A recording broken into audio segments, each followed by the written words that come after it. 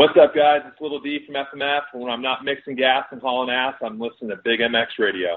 Hey, guys, what's up? This is Andy Frisella here. You're listening to Big MX Radio, but when you're done with this episode, come check out the MFCEO project, the MFCEO.com. I got all your motivation. I've got everything you need to know about running your brand. I've got everything you need to know about getting shit done, and we can do it together. Welcome to the Big MX Radio Podcast Show, brought to you by Sick Wicks Candles. I am your host, Brad Gebhardt, and this is the 2019 Supercross Preview Show. I realize that things are a little bit late. We are in the 11th hour, and if you're listening to this, there's a good chance that it is literally the night before Supercross. This is the day before Supercross. It's Supercross Eve, the Friday before Anaheim 1. As always, I am your host, and coming to you all the way from Wisconsin, good friend of mine. He's been on the podcast way too many times to count. We have him back on all the time because he's passionate about motocross. He knows his shit, and he runs the Collective Experience. His name is Dave Drakes. Dave, how's it going? Great, man. I'm stoked. You know, we got a couple more days to the first race of the season. Always a busy time, and I'm pumped to get into this, man. The butterflies are starting to go, so ready to crank it off. No doubt. This just like Christmas, Supercross sneaks up on us way too quickly. When we're sitting here in September, we're talking about how far off Supercross is, and now we're literally sitting on the doorstep. Coming into Anaheim 1, the 450 class will be cracking off. The 250 class will be cracking off. We're going to be, tomorrow, we'll be watching snippets from the press conference. This is the first time in 3 years I will not be at that press conference. That kills my heart to think of that, but reality is we got to stay at home for the first few rounds this year. Just sort of rearm, get ready to go to Minneapolis. Unfortunately, I won't be able to go to the first few rounds. That's a bummer for me. I know you will be there this tomorrow, but yeah, man, Supercross, it's here. Yeah, you're right. It sneaks upon you like crazy. I feel like just last week we were talking about the first round of outdoors, and now, you know, we're getting ready to board our flights and head to Anaheim. So you really don't realize how stock this sport is. Yeah, you'll be there in spirit. I'll make sure I hold up a Big MX Radio T-shirt so that everyone can see it. But yeah, I mean, it's crazy how this sport is always back to back to back, and I think that's what makes it so great is that there's never really a break from it. Like most sports, they have like the baseball season, football season. Supercross, motocross is nonstop, man. So, it does seem a little daunting sometimes, especially when you're working in the industry and stuff, like yourself, is trying to get things going and logistic wise. But, just being a fan, our sport doesn't get much better than that, Oh, absolutely. I think you're totally right. The gate drops just about every weekend somewhere around the globe. Some races more important than others, but this one coming up this Saturday, it doesn't get bigger than this. This is our Super Bowl, and of course, it's the first race of the year. There's so much hype. There's so much unknown because these guys go into their foxholes and they work on things, and they're sprinting, and they're doing 20s, and they're working on suspension, and everything's top secret. And often we don't find out about injuries until last minute, and these things come out. We've got some of those to talk about. I think that's why we waited as long as we did to basically make sure that all rosters were set. We didn't want to do one of these 2 weeks ago and be talking about Benny Bloss knocking down top 5 finishes, only for him to sustain a knee injury that'll keep him out the remainder of the 2019 season. But I'm excited to talk about this racing season. I'm excited to tell all of my listeners all about Sick Wicks Candles. Of course, that's a soy-based candle that they're just unreal. I don't know if you have any of these yet, and if you don't, we need to set you up with some. I know you're a guy who likes to relax. You like your scented candles. All the different scents that you're looking for, none of the harmful chemicals from a regular paraffin candle, and you're currently sipping on some green tea, sitting in your living room talking about motocross. Wouldn't it be nice to see like a little flickering flame from that wood-wick soy candle from Sick Wicks? I love one, man. I'm totally a candle guy. So you had me at soy base. So yeah, I definitely love to check those guys out, man. For sure, we got to get you some Sickwick stuff, 100%. And I love them honestly. Like this full disclosure, like when it comes time to relax, I like to read quite a bit. I fire up one of those candles. They got a wood wick, so it actually sort of flickers, and it's got like the pop from an actual wood burning, almost like you have a wood burning fireplace. But I'm talking, you could take this thing into your garage. You want to class things up a little bit. The place smells like stale engine oil, and of course the sweet smell of race fuel. But they got beer, they got coffee, they got peppermint. You name it. They got awesome candles. Go check those guys out. Sickwicks.com. But before, and maybe after you're done checking out all those candles over at Sickwicks, you'll find yourself on the collectiveexperience.com or the collectiveex.com? CollectiveXP.com. The Collective XP. I'm going to fucking write that down because you have a million different ways of finding you, whether it's on Twitter, Instagram, or the collectivexp.com. And, fuck. You do a better job explaining it than I do. What can people look forward to experiencing when they take a chance on your program? They can really look forward to just being fully immersed into the world of Supercross. That's one thing that we specialize in, and I know there's a couple more fan experience packages popping up from different entities within the industry. But I think where we really shine is we really make those lasting connections for fans. So we're so much more than just a meet and greet. We've had people go on to work in the industry for Feld as videographers, as mechanics, as gear reps. We really try to nurture people getting their foot into the industry, really making lasting relationships and connections, and getting an experience unlike anything they've ever imagined before. So that's hands-on with the bike and the riders, watching practice, watching race video, getting a chance to talk to the mechanics and just get behind the velvet rope and see what it's like to be an actual team member. I feel like behind the scenes doesn't do it justice because you're so a part of it. You're a member of the team. I mean, your input is valuable, and you're really working to help make sure that the rider you're working with has a much better race, much better level of exposure, and you're helping to make sure that they get to that next level. So if anyone's interested, definitely check us out. If that package is still available for A1, we've got a bunch for throughout the entire year. We're doing it even bigger and better with more levels of immersion, more experiences, just a lot of cool things, a lot of cool ways to get people more in love with the sport and to really help out a lot of our riders. So make sure you check us out and come say hi to us.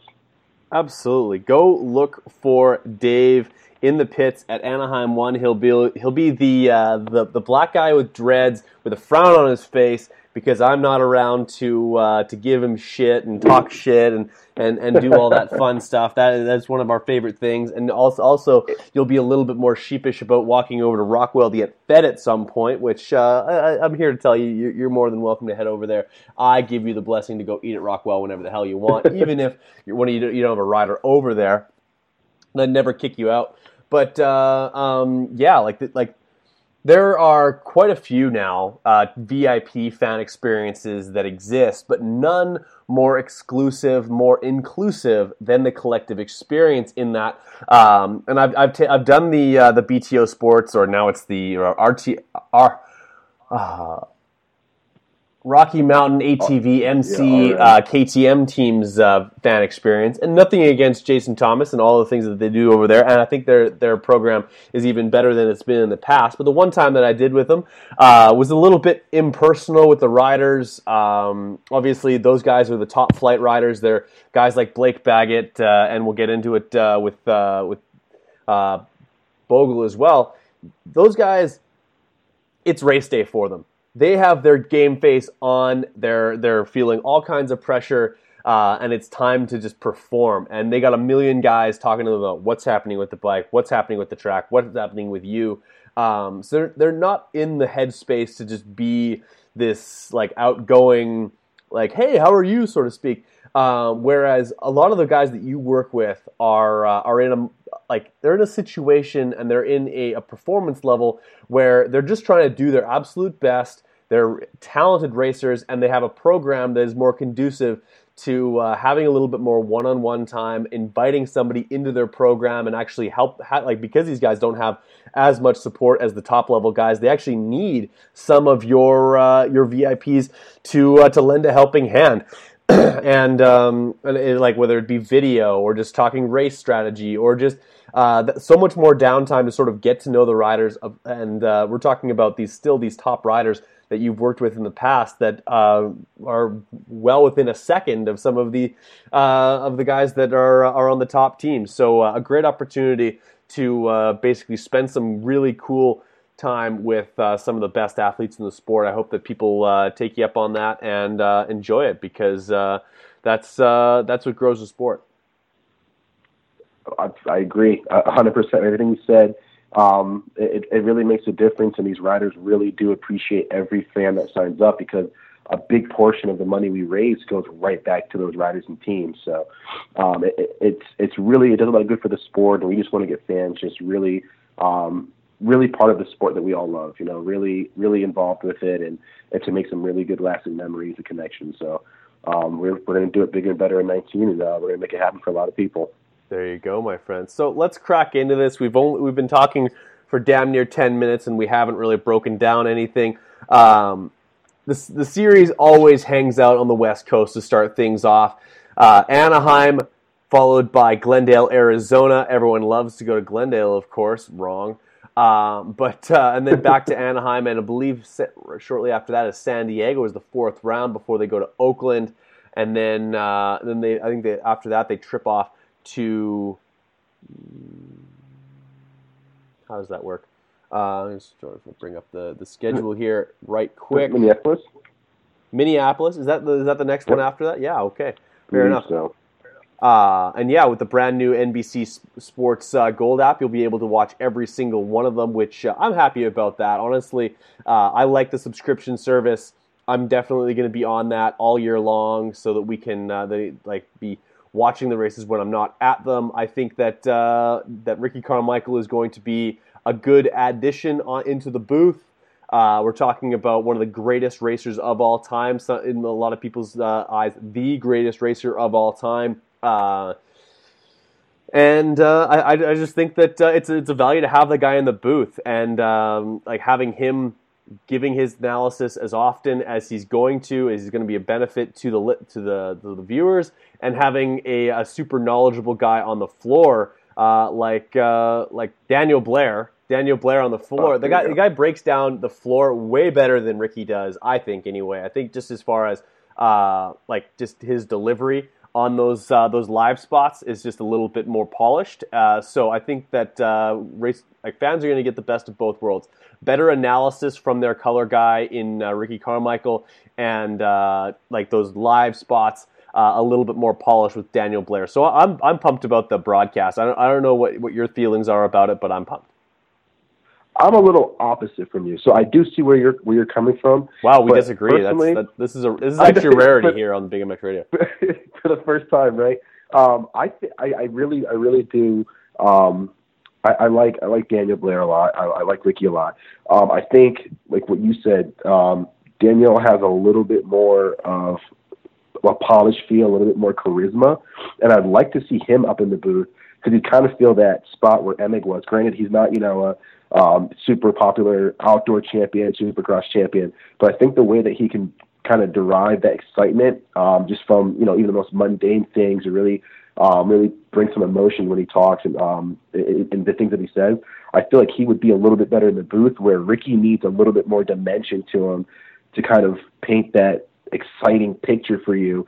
I feel like having him on the track and having him talk about the elements and kind of taking the main focus off of him and making it more so the track, it kind of makes it a little bit more dynamic and a little bit more palatable for me. But overall, I still think Ricky's going to do a good job. If I had my ultimate choice, probably try to stick Blair up there and put Ricky down on the floor for maybe one more year to kind of work through those kinks and bugs and get it going.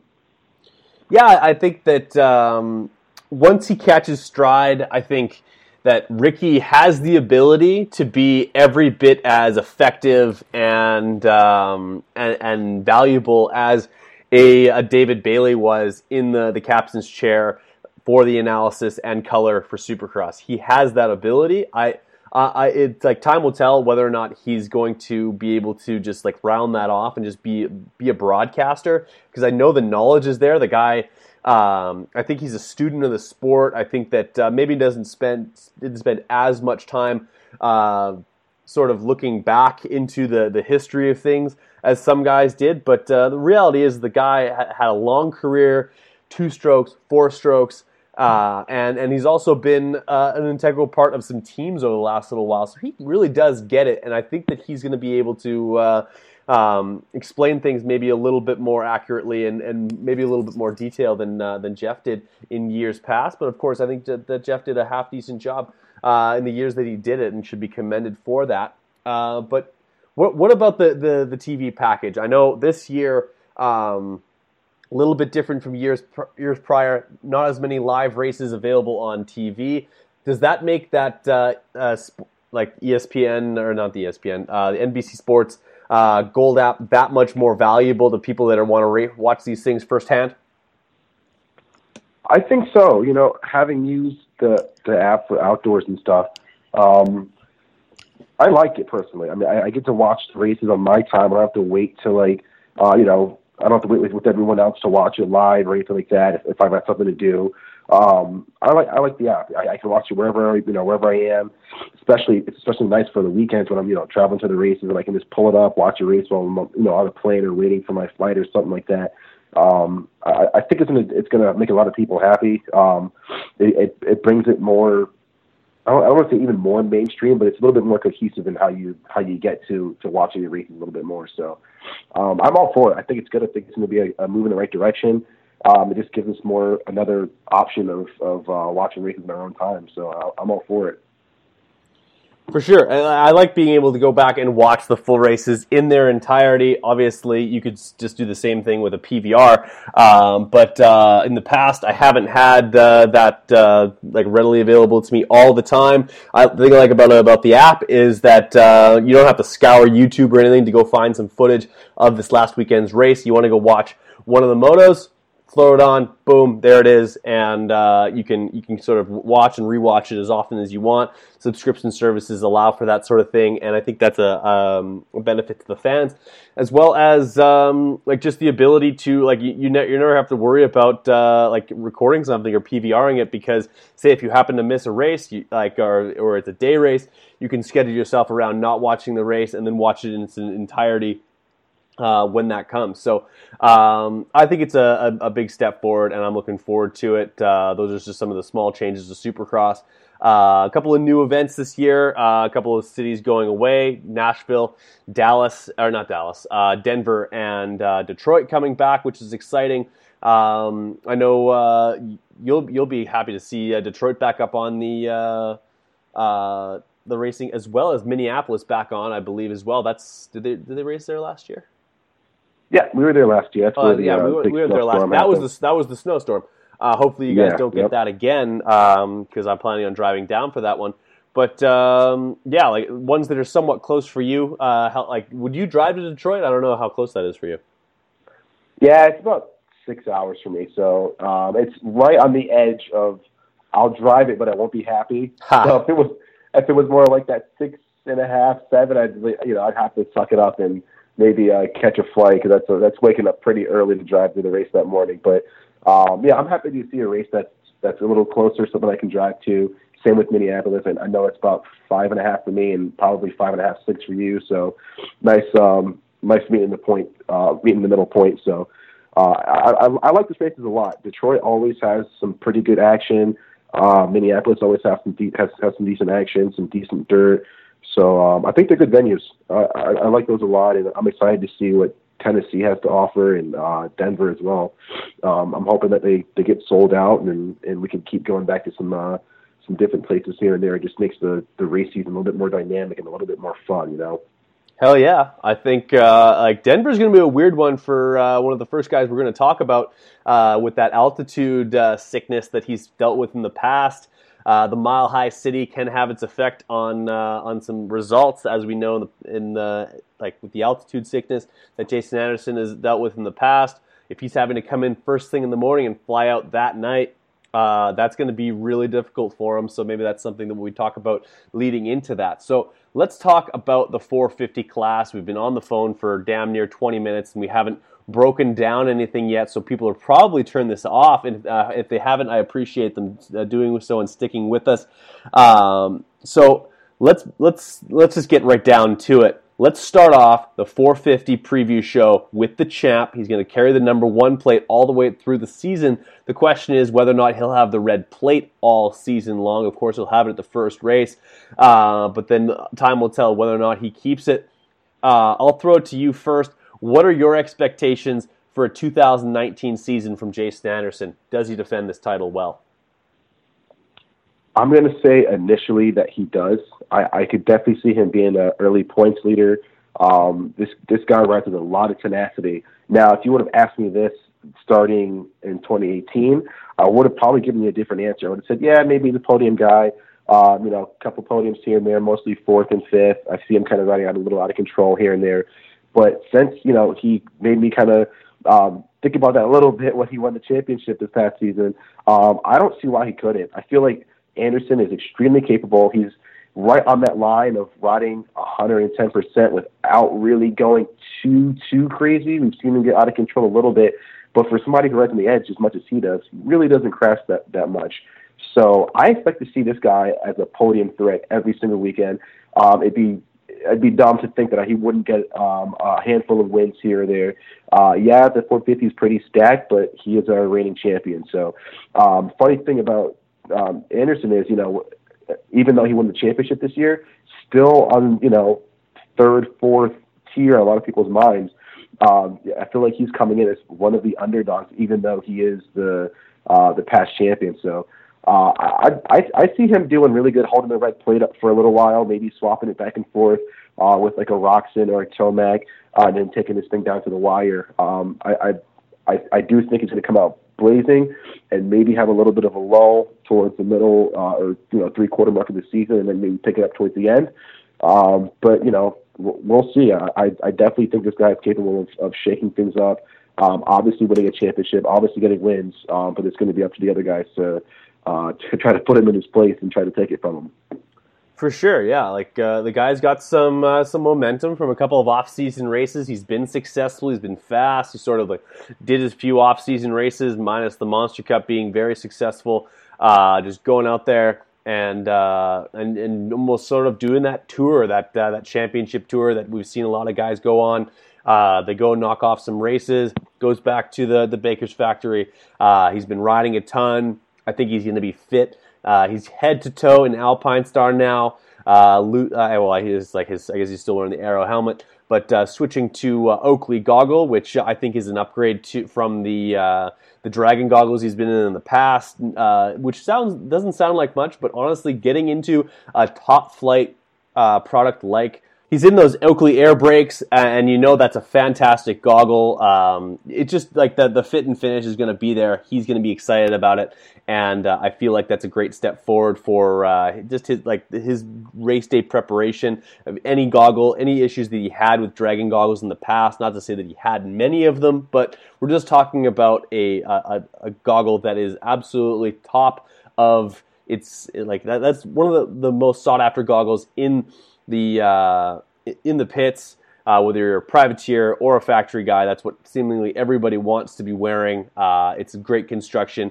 And he also switches to the Alpine Star neck brace. I was surprised to see him stay in a neck brace. I think some guys just totally believe in it. Some guys don't. He comes off of the Atlas brace that he wore last year. That was a 2-year deal. That bled over from his Thor deal. So now he's been in Alpine Stars for 2 seasons now, and will be full, basically neck to foot in Alpine Star gear. I think that's a good peace of mind for him, and I expect race wins from last year's champ. I expect probably one of the better starts of your top tier 450 guys, just because of how polished his program is. He's on a very good bike. It's a bike that he's familiar with. It's even better from last year. Obviously, he'll have a target on his back with that big number 1 plate, but also I feel like that also breathes some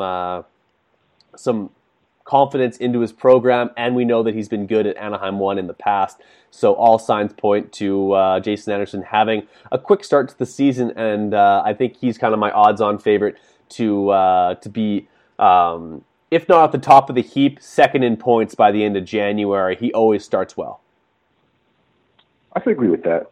I could see all of that playing out. Yeah, he's a really good starter, and I do see the red plate maybe giving him a little bit of added juice or a little added fervor to make things happen. So, I'm excited to see how this one shapes up. If Jason Anderson can back up another championship, then I think he's really gonna cement himself as a top rider. Like I said, he's still viewed, a little bit behind Tomac, a little bit behind Musquin, a little bit behind Roczen. But if he comes out and gets back-to-back titles, he has, Oh, that's conversation over. Back-to-back titles is. Yeah. You're a champ at that point. You're a champ's champ at that point. No, you're an elite champ. You're not a one and done guy. You're like we've got we have many one-time champions over the years, like that just didn't continue on. Jeff Emig being one of those guys, and if not for a second championship in 2009, we'd be talking about the same thing with Chad Reed. Like he's obviously a two-time champ, but going back-to-back, basically 24 months of being extremely dominant in the sport of Supercross, that's grounds and with some stiff competition, I might add as well, that's grounds to be considered one of the greats. And if he's able to pull that off, then there's no more arguing about that. And I certainly at this point maybe put him just a half a tick ahead of where Ken Roczen is as far as like his legacy, even though Ken has the 2 outdoor titles and plenty of Supercross wins to his credit. I don't know if he's currently still at that level where he can win races at will, but can he get there? We'll talk about that when we get to him. But let's talk about the teammate for Rockstar Energy, Husqvarna, Zach Osborne. He's a rookie in this class. He is tender age, I believe, 28 or 29 years old, and he's rolling into the season with a broken collarbone. We won't see him until the 4th round, if not the 6th round of this series. That's a bummer. News coming out, if it wasn't today, it was yesterday, that Zach Osborne will miss the first 4 to 6 weeks with a broken collarbone. Likely they'll plate that, and once he's healed, he'll be able to get back to normal. And so before I let you talk on Zach Osborne, I'll tell you why I think this is possibly maybe like, it's never a good thing to break your collarbone, but maybe this takes a little bit of pressure off of Zach having just the fantastic rookie season that people were expecting from him. That's a lot of pressure rolling into your first 450 season. Missing the first 4 rounds basically takes him out of championship contention unless he's able to just rattle off the rest of the wins. We don't see that happening whatsoever. But what I think this does do is it allows Zach to stay fit, stay fast. The collarbone is something that it's more or less, it just needs time to heal. He'll get back on the road bike in short period. He hasn't forgotten how to ride a motorcycle. He'll go fast. After he returns, this might be a unpopular theory, but I expect Zach Osborne to be every bit as good as Jason Anderson throughout the balance of the season. I would agree with that, except with maybe the caveat of him taking a little bit of time to get back into it. So I will say that Osborne being hurt is probably the biggest bummer for me of the season. I'm telling Betty Bloss you said that. I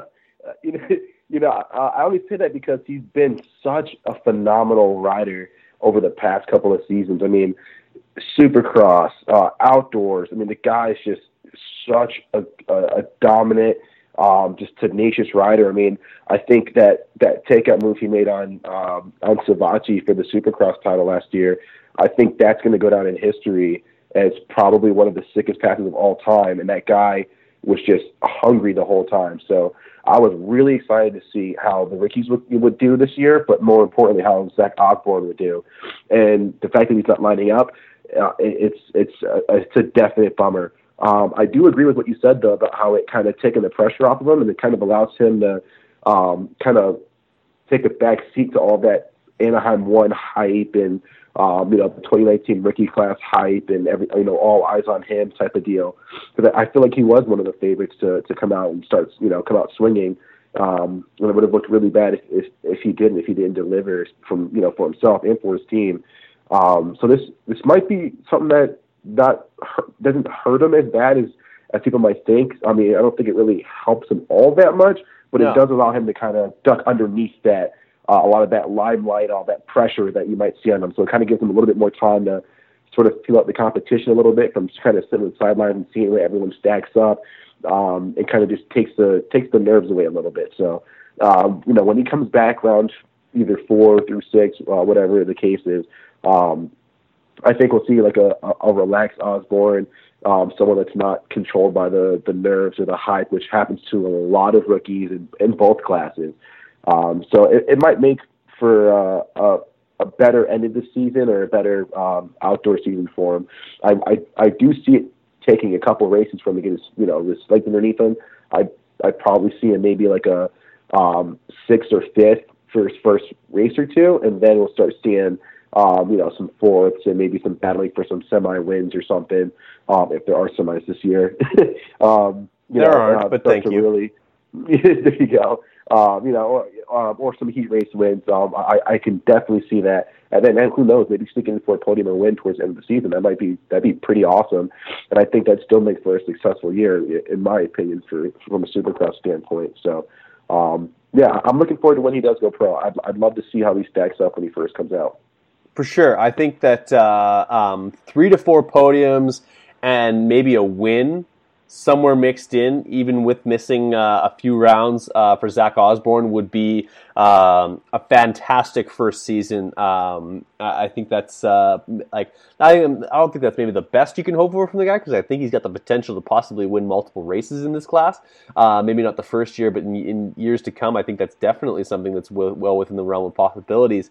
But I do feel like showing up, say if he shows up at Minneapolis, there's like literally a third of as many media guys prodding at you to talk about like the off season and this, that, and the other thing. He'll be able to sort of just kind of fly under the radar a little bit, do his thing, and go in there and make something special happen. So I'm expecting this maybe like Zach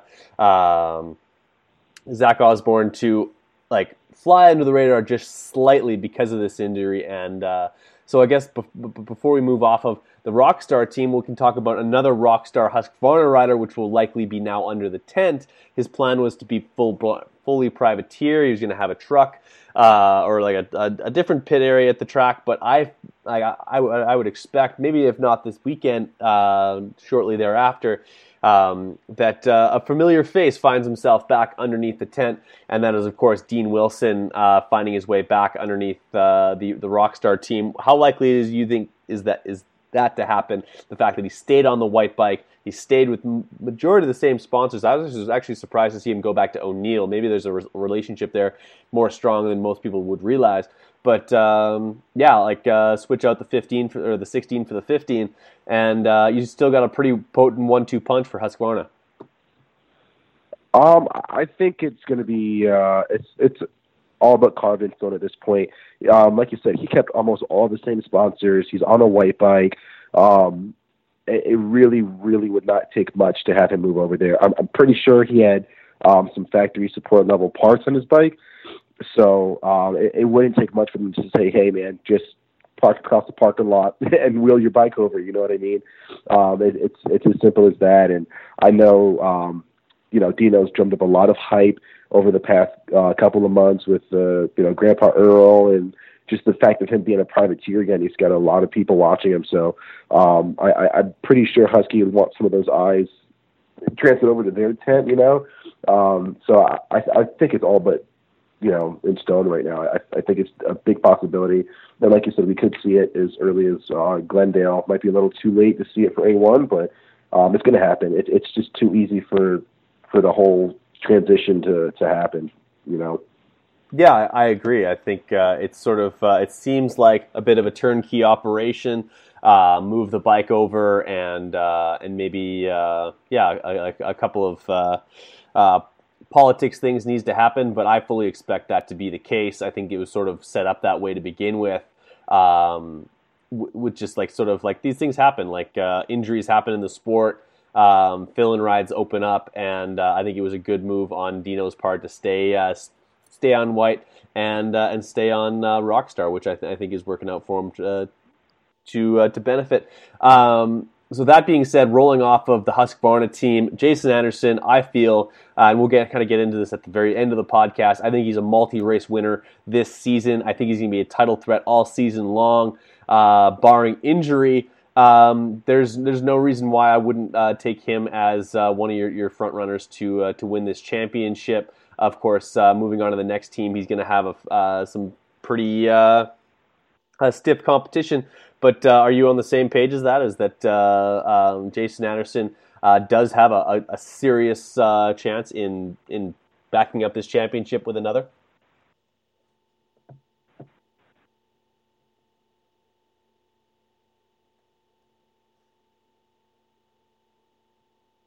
For the love of God, man, say something. Hello. Yeah, sorry, I was muted for a little bit. Sorry. That's fine. Making sure you didn't hear me coughing. I fully think that Jason Anderson can back it up. I like the guy. I like the way he rides. Like I said, he's one of the only guys that can ride that edge without really getting into a catastrophic event. So, I think he can back it up. I definitely think he's got some stiff competition around him. He's got, Tomac and Roczen, everyone knows. But I don't think he's fazed by a lot of the pressure that most of the guys are. I really think that he could rise above. I don't see him winning every race, but if we fast forward and he told me, hey, Anderson won the 2019 season, I'd be like, okay, yeah, I could see that. It's it wouldn't be preposterous to me. So, even just talking about him winning a second one, it makes me just that much more amped to get to Anaheim and start seeing how this thing shakes out. Absolutely. So let's move on to the green team. Monster Energy, Kawasaki, the team that's won the most amount of races over the last 2 years out of any other team. They have this guy on their team, this Eli Tomac guy. He has 2 outdoor championships, a ton of race wins. He loves to win. He hates to lose, and he's got a multi-year extension. He's looking good. And for all intents and purposes, I feel like probably the guy with the most amount of momentum rolling into this season. Went 3 for 3 at the Monster Cup. Obviously, had a very forgettable Motocross to Nations. But we're talking Supercross. This is where maybe Eli is maybe even more dominant in Supercross than he is outdoors. The guy obviously wins a lot of races outdoors. But as far as race wins wise and just being able to make up time on people, if Eli doesn't get it done this year, that's because of an injury or some other catastrophic issue. You spot Eli Tomac a couple of half decent finishes at the beginning of last year, and I think that it's a completely different story as how things shaked out. In my humble opinion, if Eli Tomac rides how Eli Tomac can ride, even 15 out of 16 or 17 races this year, he's your champ for 2019. Why am I wrong? I don't think you're wrong, man. The only thing I can say is Tomac's sort of downfall is those 1 or 2 rides where he's, falling or bike issues, and he's grabbing a 20th or a 15th or something like that. You know what I mean? But I mean, how can you say that Eli won't be a top contender? He's extremely dominant in Supercross. The way he makes up time is just we haven't seen something like that since Stewart, back in the day. So if Eli can sort of mitigate a lot of those issues that he has early on and have it be a worst place finish, a 5th or 6th, like some of his competition, then he's got this wrapped up all day. And this is just going off of the way he rode in years prior. So we saw the dominant streak that happens usually around the third or fourth round that extends out for the rest of the season. Granted, he usually has to come back from a huge deficit, but if he's able to kind of sort of not pick himself in a hole in the first couple, then it's going to be very, very difficult for anyone else to derail him. Even with bad starts and some pretty gnarly tracks, somehow this guy's able to just pick his way through the crowd, just one rider after the other. So, man, it's when you're looking at someone like Tomac, it's really hard to root against this guy. For sure. I think that we've said this about a different Kawasaki rider in the past. We're going back almost over a decade to say that, but the only person, in my opinion, who can beat Eli Tomac for this championship is Eli Tomac. And I don't mean to discount the other top contenders being Jason Anderson, Ken Roczen, and Marvin Musquin, but they haven't proven that on a weekly basis over the last 2 years that they're just straight up better than that guy. So if Eli Tomac rides to hit the best of his ability for 90% of this season, he's going to be your champ, and I don't think anyone else is going to be able to have too much to say about it. Time will tell. Like he's had the propensity to fumble a little bit, puts himself in a hole. I think it's unlikely that happens 3 times in a row, and if it does, then we got a serious issue on our hands here. But yeah, I think number 3 on green is more likely to carry the red plate for the majority of the season than anybody else.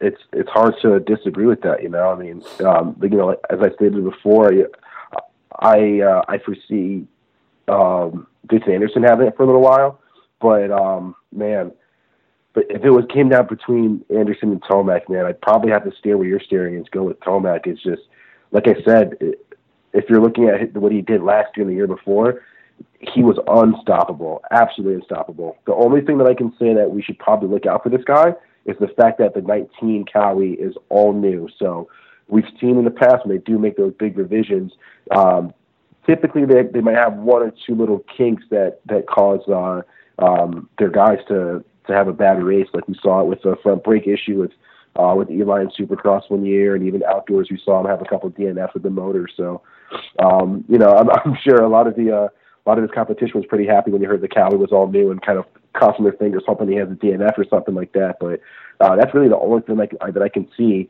that and maybe some bad starts that would hamper Tomac from running away with this thing. It's just he's been too dominant, too solid, and he hasn't let the nerves really get to him too much. So, it's hard to root against him. Really, really hard. For sure. I think, not to gloss over him too quickly, but reality is there's not much to say other than that Eli Tomac is one of the most talented guys in the class. He is consistent. If he can avoid that major mistake, he will be your 2019 championship winner. That is my thoughts. Let's talk about his teammate, guy that hand-delivered $1 million to him a few months ago, Joey Savatgy. He's been the ire of many keyboard warriors over the past few years. Maybe a little bit misunderstood, keeps things a little bit close to the vest. He's extremely hard on himself. But the reality is he's going to have every opportunity to have one of the best motorcycles underneath him all season long. The motorcycle that he'll be on will likely be winning a lot of the races that he's competing in. Whether or not he's on the seat is another story. But a chance to succeed for Joey Savatgy. The 17 machine is moving into a season where he has the potential to really make a splash. But of course, it's a rookie season. There will be rookie mistakes. I think there will be inconsistency. And I think the biggest issue with Joey is the confidence. If he comes out at Anaheim 1 and cracks off an 11th or an 8th, I think that'll be a tough pill to swallow for Joey. I think that, but if he comes out at the first race and really gets the ball rolling, he's a 5th place guy. He's looking good, feeling good, acting good, and riding well. he'll carry that forward. But a few bad races could derail a complete season for Joey because, like I said in the past, he's a bit hard on himself, and those bad performances tend to linger. I agree with that. I honestly, when I heard that he was signed to Cali, over the summer on the 450 program, I was like, okay, well, I guess that he might make a decent fill-in. But after seeing his performance at Monster Cup, I'm kind of on the 17 train a little bit. I mean, the guy looked very comfortable. And a lot of people are saying, Tomac would have caught him eventually, blah, blah, blah. I think Savatgy had that wholeheartedly, man. He looked very good, very confident, very comfortable. Didn't look like the bike was beating him up too bad like we see with a lot of rookies who move up to the 450 class. But I will say that I agree with the fact that he is hard on himself, and he does seem like he's a bit of a mental case, which is the case with all these guys. But I think Joey maybe a little bit more, where if he does have a bad race or continues to get subpar results and gets pushed around with these guys, we might see it get to its head a little bit, and that's when starts to get in the 5th, 6th, 7th place finishes start becoming more consistent. So I hope he has a pretty good showing. I think for Joey to come out and maybe get a podium, maybe a heat win, a couple of top 4s, top 5s, maybe a second here or there. I think that'd be a successful season for him, and it definitely put him on the radar of a lot of people who kind of counted him out in the past. He wasn't able to deliver on a title for his 250 campaign, but I think if he rides to his full ability, does not let the negativity and the sort of the mental barriers get to him, and he just rides the bike the same way he rode at Monster Cup, he could be a podium threat. He really could, and hell, with a good start, he could be a contender for a win here or there. I don't want to write him off as saying, he'll go ahead and be a title threat, because I don't see it in his first year. No. But I do see him. Yeah, I don't even know. Honestly, I'm not gonna sorry to interrupt you here, but I don't know that Joey Savatgy. I've never really known him to be out of shape, but I also don't know him to be like this crazy, gnarly in shape dude. I don't know if he has 20 laps in him consistently. And I also don't know that, I know for a fact that he's never raced a full Supercross season. Let's not forget how many times that we see these rookies get into the doldrums of late February, March, and they're like, fuck, where can I get a few weeks off here to take a breath? Like it's a grind, and I think that's maybe where Joey struggles the most is a bit of fitness and a little bit of that grind that sort of starts to wear on you. Like I said, if he happens to rattle off a few 7ths in a row, maybe you see him tailspin a little bit, but he could prove me wrong. He's definitely got the skills to do it. Yeah, I don't know. I agree with you a little bit, but we've seen him in outdoors, have some come from behind race wins and late battles and stuff too. So, I mean, to me, he doesn't really scream the pinnacle of fitness, but just going off of some of his outdoor races, some gnarly tracks like a Washougal and stuff that gets pretty choppy. I don't think fitness is going to be that big of an issue for him, especially being that he trains at the Goat Farm, and he's got Eli as a teammate, and he's got he's in an elite class now with guys who are world-class athletes. These aren't just 20, 21, 19-year-old kids who are just talented.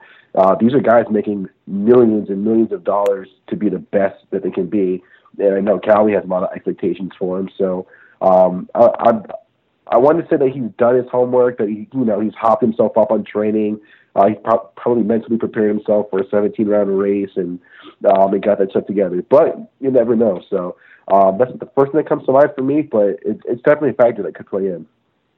That absolutely. I think Joey Savatgy probably has the widest range of outcomes that are possible for him consistently throughout the season, and I think it completely rides on his ability to stay focused and have those good finishes throughout. And I think that, like I said, if he has good success, he'll stay that way. If he struggles, things might like he has a tendency to sort of disappear sometimes.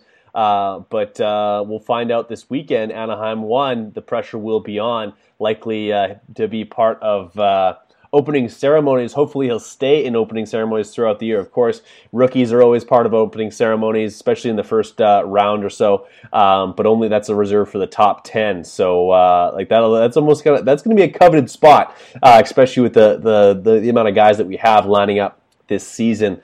Let's move over to the Honda HRC team. Talk about a guy who won outdoor races in 2018. He won one Supercross in 2019. He won the first two races in he did. 2017, he won the first two races? 2017. Yeah, 17 won the first two races and then snapped his arms off.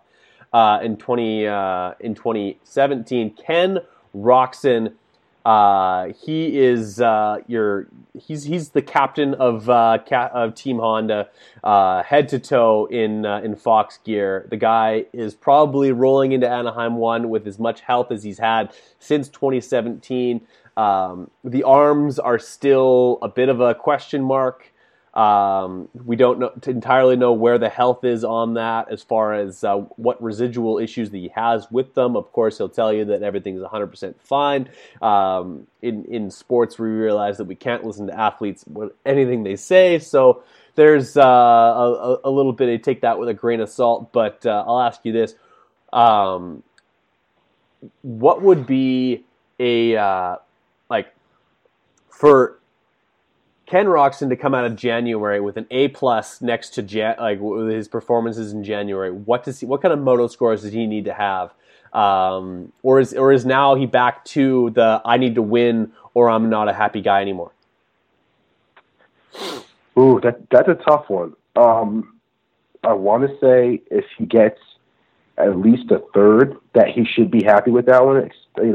And I hate to bring up the injury again, but I mean, it was a really gnarly injury. And then you went back in San Diego last year and broke the other arm, and that one wasn't pretty either. So I think as far as Supercross goes, if he was just on the podium, he should take that as like, okay, yeah, that's a good start. And then from there on, then he turn on the typical Ken Roczen of, if I'm not winning, then I absolutely hate this.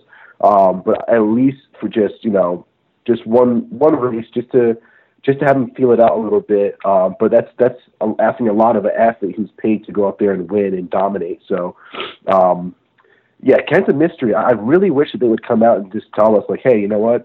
Ken's arm will never be the same. He's going to have to dig really deep to get back to where he was. We might see it here. We might see it there. I wish they'd come out and say that, because right now, he's kind of a mystery. I mean, I want to say, he's going to come out and be just every bit as good as Jason Anderson and Tomac or Musquin, but it's tough for me to say that, because I'm getting intel that he's riding incredible. He's riding just as fast as those guys, and then his arm's still really a factor, and you might have to work into it a little bit more. So, it's tough to say. He could either be first or he could be fourth. And knowing Ken Roczen, he's probably not happy with anything less than a number one. But if he gets a podium for the first one, I think you should take that as a pretty damn good stepping stone and use that to build on for the rest of the season. For sure. I think that speed-wise, Ken Roczen has the potential to win Anaheim 1. And I think that in the craziness that is Anaheim 1, we've seen him win it in the past, 2 different occasions. Of course, his first one that he ever raced, he ended up cracking that one off. Wasn't his first 450 race, mind you, because he had raced on a 350 in the past on a KTM. But went out there, broke that off. I believe that was 14. And he's looking good.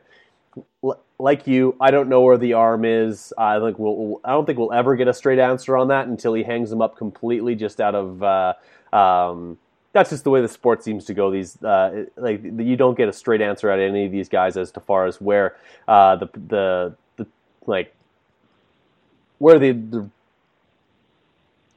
injury really sits, as far as where it can get to as far as healing goes. But I fully expect Ken to be at full flight. I think he's getting to the point where we can start to expect wins from him, and I think he can start expecting them from himself. And for that reason, I think that he has a very good chance of winning this weekend. And if he's able to do so, that's going to springboard him into being a perennial, or maybe not perennial, a weekly contender at the front of the pack. I think that that's going to give him a lot of confidence if he's able to crack that off. And he's definitely proven in the past that he works well under those pressures. And like also a feather in his cap is probably the best looking Honda from HRC in a number of years. What are your thoughts on the red front number plates? It's a subtle change, but it's a nice change on as far as you and I are pretty into the fashion of the sport, including the motorcycles. I like the red plates. I dig it. I think it adds another dimension to the bike. Question.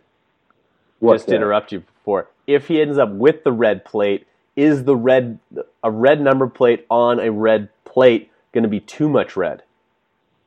Ooh, that's a good one. I don't know. I'm going to have to say just the fact that it's a red plate being points leader kind of gives you extra style points. So even if you are deficit for having red on red on red, still it's a red plate. You know what I mean? You're still number one. So yeah, it might be positive in style points. But I think the overall look of the bike is great. And you and I talked about something is, it's really sucky when you see the teams have sort of like different number styles and it doesn't feel as cohesive between the two teammates. But I love what HRC has done, because those bikes look like they're actually teammates. You know what I mean? Like they're from a top tier professional. Exactly, top tier professional outfit. I dig it. I think it adds another dimension to the bike. Makes it really, really clean, and probably puts the Hondas, both 250 and 450, on the top of my list for looks for 2019. So they got the Dave Drake's approval. Absolutely, the Dave Drake stamp of approval as far as the fashion goes. Yeah, their team photos, these guys were looking really, really sharp. And of course, the other guy on the team, a guy that probably doesn't get nearly enough credit. Of course, he had a pretty serious back injury last year, but back on the motorcycle, skipped outdoors, rest on the body, rest on the mind, and I think he's going to be in race form come Anaheim 1. Cole Seely. A big year for him. It's a contract year. He needs to perform. There's a bunch of guys knocking on the door who want that ride out from underneath him. And when he crashed out of last year's championship series, he was second in points. Are people sleeping on Cole Seely? I think they are. Seely's not really a flashy rider, so even when he's going fast, you still really don't notice him until he's, making his way through the front of the pack. But I think he's a contender for a podium.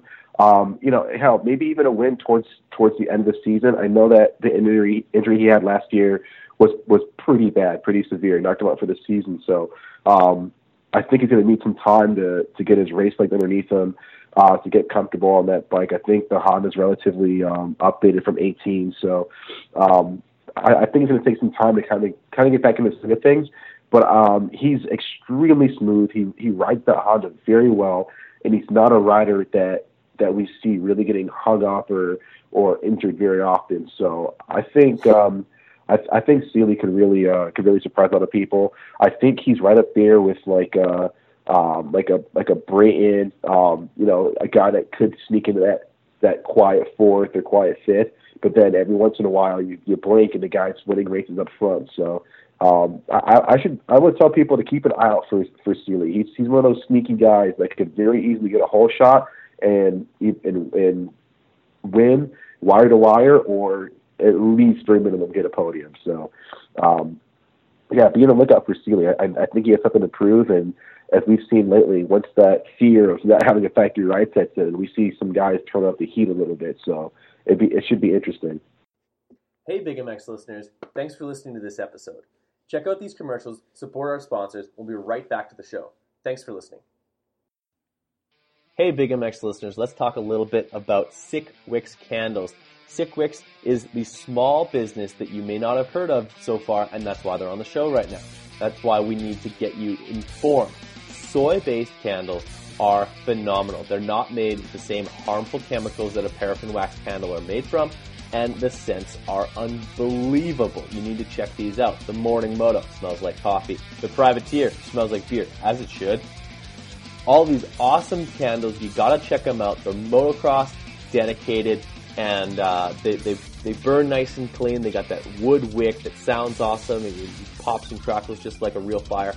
And it's going to make your garage smell better. It's going to make your living room smell better. And if you take them into the bedroom, don't tell me about it, but enjoy it. You're going to love these candles, and you can find them at sickwicks.com. Head there right now. Enjoy them, and you're going to love it. Absolutely. Check them out. Only recently have the health benefits of CBD products been acknowledged by the masses. CBD is every bit as powerful as it is misunderstood.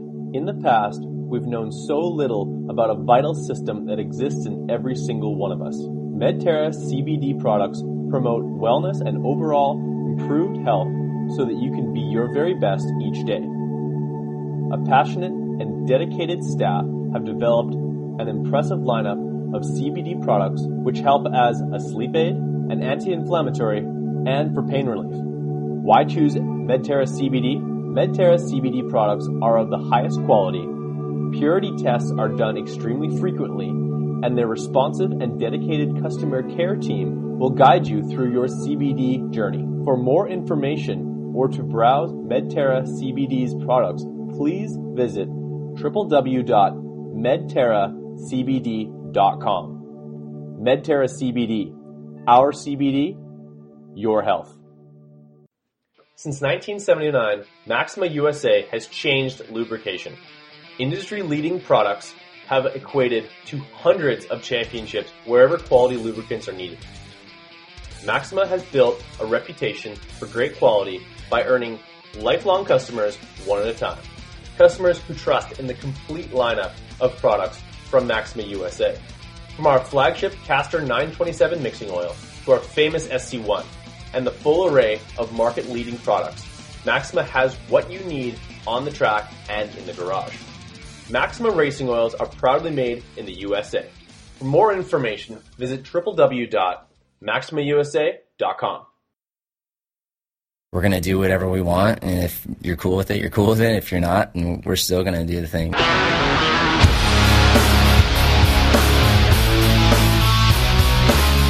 can just let go, put our middle fingers up with a smile, and let it roll.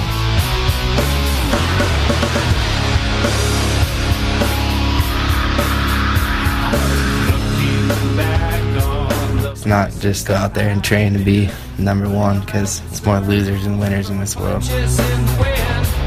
I grew up in Newhall. That was 805. I got into this can and said, that is a badass fucking can. The beer's even better inside.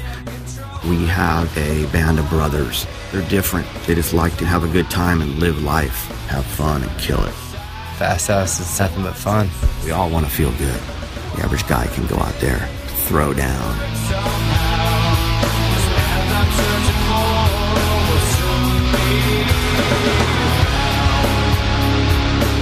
I do it my way, and it's all that matters.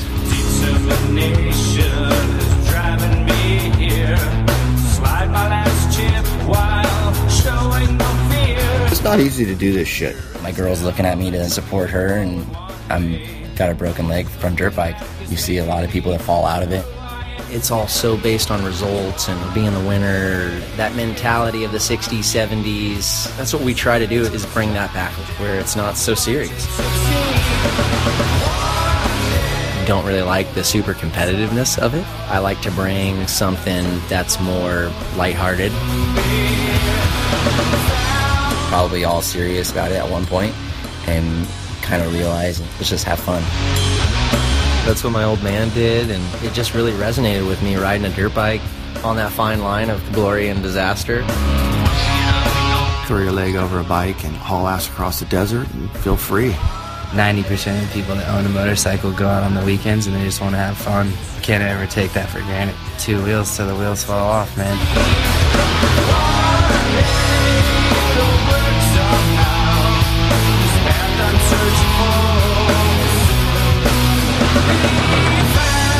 Once I feel like you become a man, you get off the track and you're exhausted, and just an ice cold beer, just nothing sounds better than that. This Fast House crew is going to break the mold how it used to be, and maybe even then some. Big MX listeners, Supercross season is coming, and that means the return of the collective experience. Nobody brings you closer. Nobody gives you an exclusive experience where you are part of a privateer's racing program throughout the day. I'm talking pre-race strategy, filming practice sessions, talking about the racetrack, meeting the riders, getting cool swag, getting to hang out with guys like Dave Drakes, getting to hang out with guys like me at the track.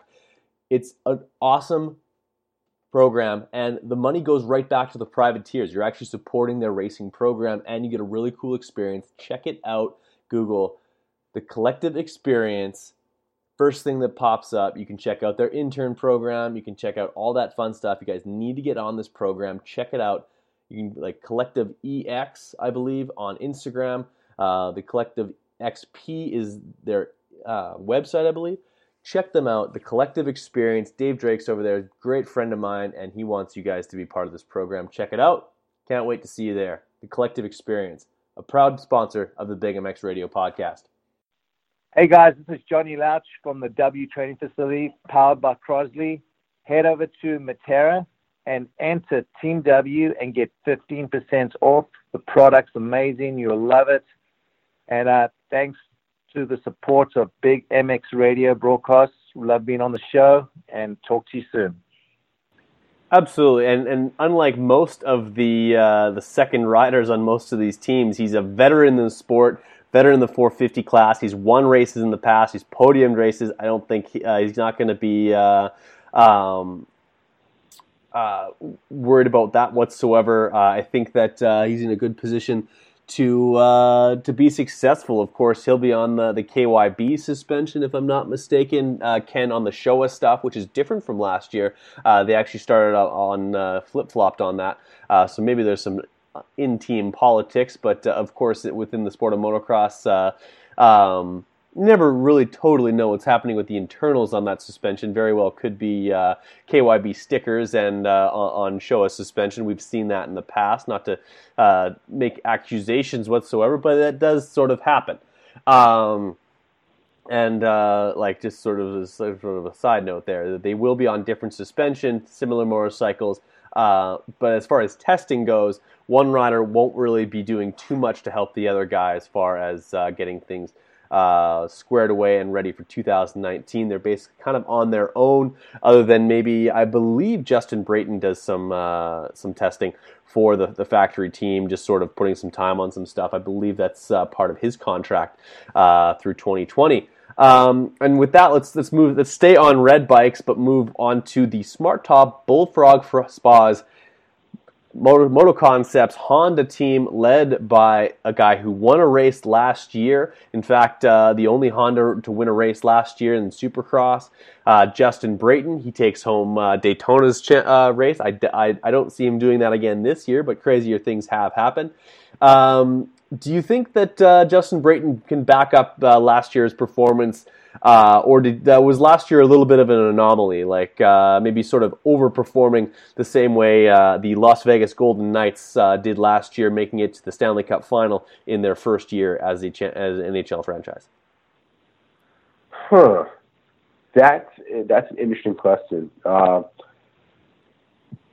Oh man, it's tough. Like Brayton, I'm a big Brayton fan, and that guy can ride a motorcycle, and we expect great things out of him, but nobody expected a win, especially at Daytona.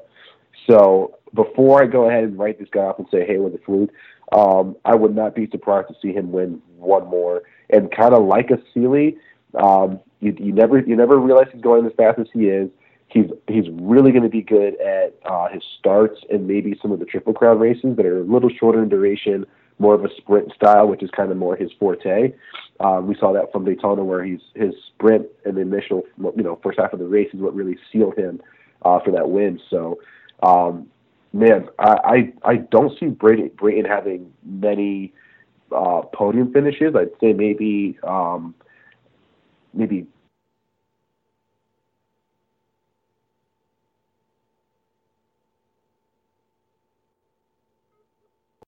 for Brayton.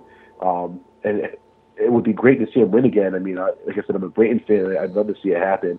I just know he's on a lot of people's radar right now. So some of the riders might not be as easy to let him by, as they would have been maybe in the past. Now that he's able to win and stuff like that. So I'm very interested to see what this guy does. He could either be a top 5 consistent rider, or he could be a rider that, hell, this guy's it could be a podium threat. You never know. I think, very much like maybe on the total other end of the age spectrum between him and Joey Savacci, very large range of outcomes. We've seen in the past Justin Brayton have a sort of ho-hum night. He ends up 9th. Just sort of like a bad start, sort of just works his way to a finish like that. But we've also seen him challenge for heat race wins, the Triple Crown wins, and of course a race win.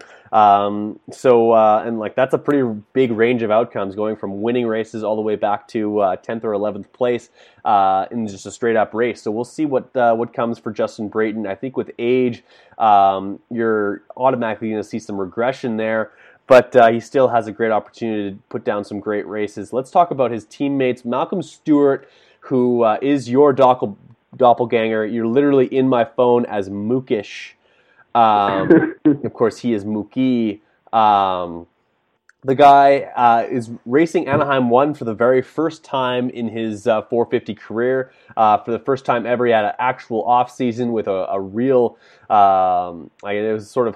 fragmented at the end with some bad finishes in some of those off-season races, but full season of testing, totally knowing what's happening, where he's riding, what's going on. I think that's definitely an uptick for his preparation.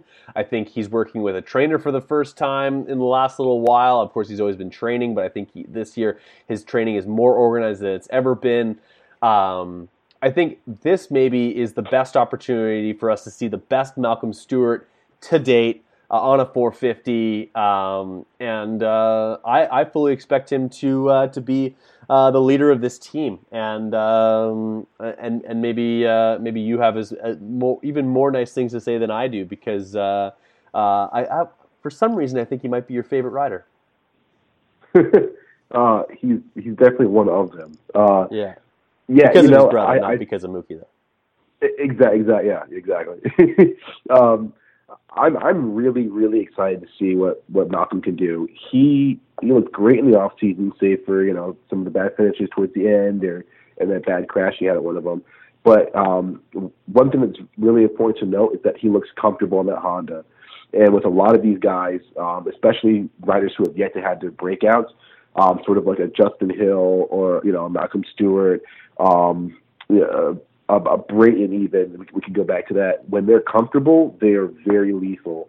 And like you said, he's got a trainer now. He has a solid program, which he hasn't had the luxury of having in the past. So he's kind of in flux, and a lot of his focus is more on getting a riding team other than training and making sure he's better at his craft. So all of those are starting to align to where we can maybe see Malcolm ride to his full potential, which we know there is a shit ton of, especially if you watch the guy ride Whoops. So he's a question mark for me right now. Like I said, I'm a big fan of his, and I think he could be a podium threat. I think this guy is very capable of kicking ass, getting a podium, letting these guys know that he's here too, carving out a name for himself in the 450 class. But I could also see the nerves getting to him a little bit. I could see him having an issue with fitness I've seen in the past. So it's really tough to say where we could see him. It's especially without having seen him with this full program that he has now, with this group of riders in a race environment that's not overseas. That's something that we're used to seeing in the big stadium. So, I'd like to make a prediction, but I'm going to hold off until I see him for the first couple of rounds, see where he kind of stacks up and what some of his shortcomings are. But I wouldn't be startled if I saw this guy have a really, really strong A1. I mean, everything's in line for him to do great. He's setting himself up for a great season. Seems like the Smart Top team really supports him, really giving him everything he needs to be successful. And we know their bikes work. Brayton won it last year, so I think he's done with excuses. It's all on him this year. So if he doesn't deliver, this could be a make or break year for him.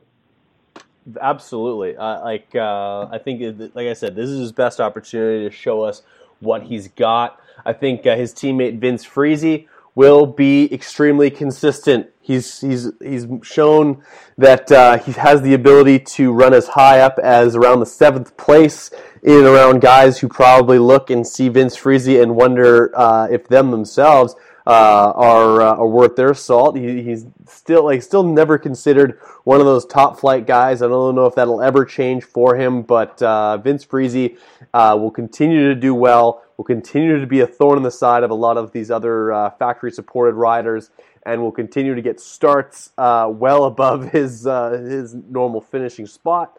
And whether or not he's able to hold on to that is completely sort of like sometimes he's able to hold on to those spots and not move too far back. Sometimes he puts it in reverse more than others, but he'll spend another season on the team and continue to be a thorn in the side of a lot of these. He'll be a thorn in the side of guys like Justin Bogle. He'll be a thorn in the side of some of these rookies that we've worked with and that we've seen that struggle with starts and stuff like that.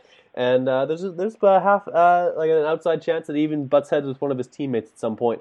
But the reality is that he's got some serious speed. He definitely does. He's another rider that I think a lot of people kind of write off and don't really give as much credit to as he might have deserved.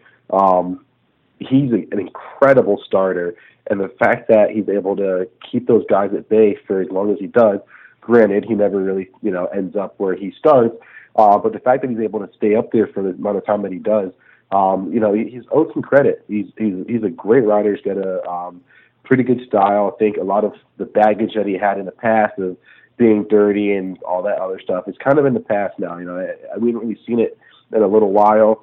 He likes to ride people, a little on the edge, but he's definitely calmed down a lot. So I think Smart Top is smart to keep to keep getting him every year because he's a really good third guy to have on the team.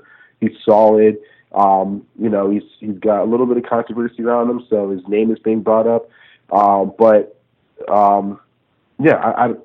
don't know. I'd like to say that I want to see the guy start moving forward and pushing that edge, but it's a tall order from a Vince Friese, somebody who hasn't really shown that progression over the years and has consistently been that 6th, 7th, maybe 5th place guy over the past couple of seasons, which is nothing to snark at. A lot of riders would love that consistency. But yeah, just to see him back for another year, riding a bike that he knows, he's going to mix it up a little bit. He's going to keep some guys on their toes. For sure. Like I said, he's going to be a thorn in the side of some serious title and top 5 threats. Like I fully expect him and guys like Aaron Plessinger and Justin Barcia to butt heads at some point, just because he's got that he's got that skill level. He has the ability to get the starts. He doesn't always have the racecraft and the ability to just to blast through people. He sort of hangs on to a lot of those results that he's getting, which is what kind of maybe frustrates guys the most. But the reality is that if you don't want to deal with the guy, go faster than him. But let's move on to the Monster Energy Factory Yamaha team. Who there's a lot of excitement around this team. The number 7 is back in the sport, much to the dismay of guys like yourself who were still holding their breath for James Stewart to come back and run that number and make his triumphant comeback. He will officially not come back with the number 7. If we ever see James Stewart again, it won't be with the number 7. That's Aaron Plessinger's number now. He's teammates with Justin Barcia. Before we talk about the rookie, let's talk about my votes for 2018's Comeback Rider of the Year, a guy that this time last year, maybe not this time, because by now he was on Factory Yamaha. He was getting a 6-race deal. Now he's basically the marquee guy over there at Yamaha. He's no longer playing second fiddle to Cooper Webb. The 51 is there to stay over at Yamaha, and that also comes with the pressure of being the number 1 guy over there. But I expect good things from Justin Barcia. Had a great outdoor season. Showed he was one of those top contenders that was going for race wins on a weekly basis, and almost kind of getting back to the Justin Barcia of old. Unfortunately, he'll be riding one of the ugliest factory motorcycles that has graced the Supercross series in the last few years. That black front fender is like a sight for sore eyes. It's just something that I don't want to continue looking at. And just this, like, I think they might have made the graphics in like Microsoft Paint or something like that. That Yamalube logo is sort of just off in the middle of nowhere, in the middle of the shroud. Like, before we talk about the team, like, can we just talk about how ugly those motorcycles are? Yeah, please. I'm glad you addressed it, man. You know I am not a fan of these bikes. And I'm a Yamaha rider. I love Yamaha. Blah. And I am very disappointed with the black look. You know, like, it looks black like front fender, black shrouds. It looks like somebody just, like... It's a freestyle bike. Yeah, exactly. I was going to say, bought a freestyle rider's bike and decided to throw some numbers on it and go race it. I'm not a fan of it. I think the traditional Yami blue is just such a clean look.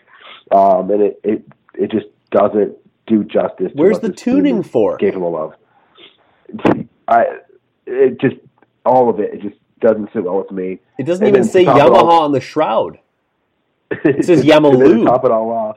Yeah, super weird. But then, you know, the cherry on the top of the cake is the Thai carbon fiber blue end cap. Yeah. It just screams cheap and cheesy to me.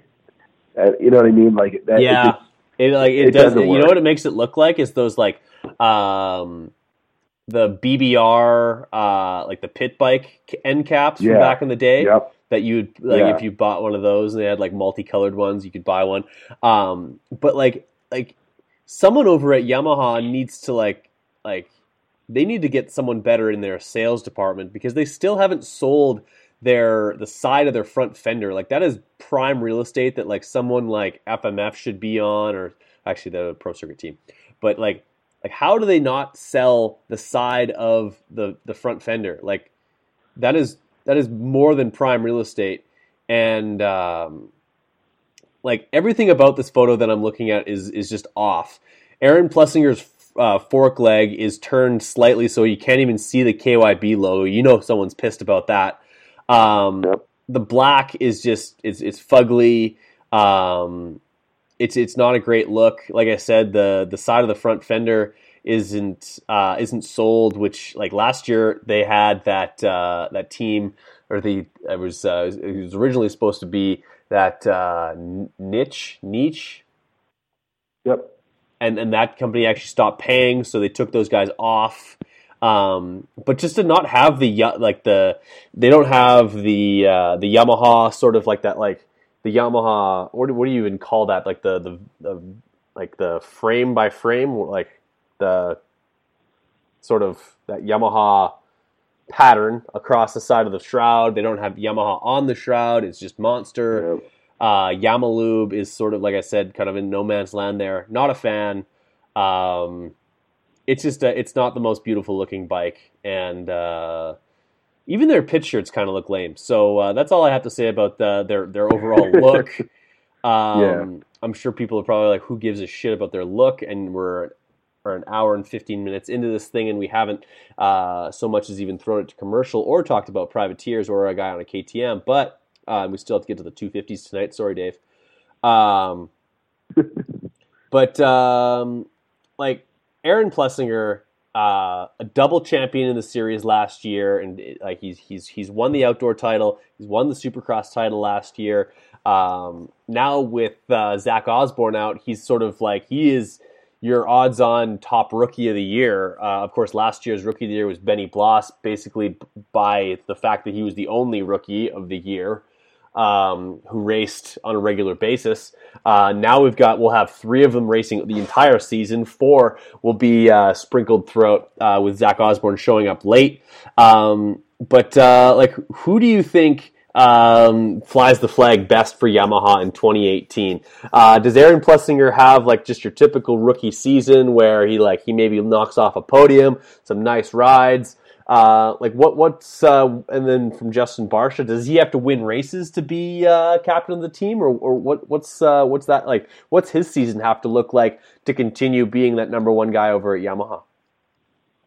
I think a year ago it would have just been, okay, give us some consistent top 5, get us on the podium, show us a 4th, show us a heat race win, just to kind of earn your keep on the team.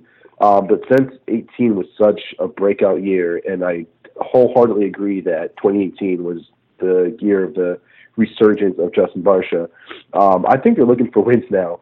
I don't think they're going to be happy with just top fives. I think he should be a consistent podium threat every single weekend.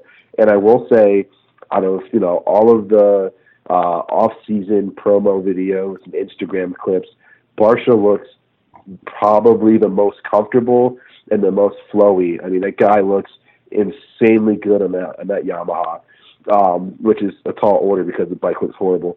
But yeah, totally. He looks super comfortable. He's back to that old flowy Barcia where we start seeing a little bit of that extra body English come out, and the way he's able to maneuver the bike around and really get a lot of effort into the bike and get the power down to the ground. We're starting to see flashes of that again, and it's really refreshing, especially since he had such a lackluster 450 career before his year last year. So I think he's got some big shoes to fill. He's really got to sneak in there and be a top 3 threat and put it to Musquin and Roczen and Tomac and Anderson, and he's got to get his starts better, got to be consistent, and his fitness has to be there too, which I think might have been a little bit of an issue for him in the past.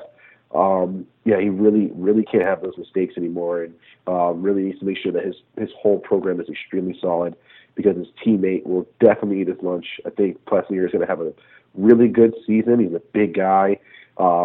Seems to be riding that 450 pretty well. He starts to get his feet wet and still has some things to work out. But I definitely see Plessinger having a few breakout flashes of brilliance, like a really cool pass on somebody, or not letting these guys intimidate him and running him high in corners, or whole shot on these guys and trying to run away with the thing. I can definitely see that for a little bit, but if you had to really twist my arm and say, hey, who's going to have a better rookie breakout ride between him or Savatgy, probably have to say Savatgy, man, just off of what I've seen in, that Monster Cup ride was just so phenomenal, and it's just such a 180. No, man.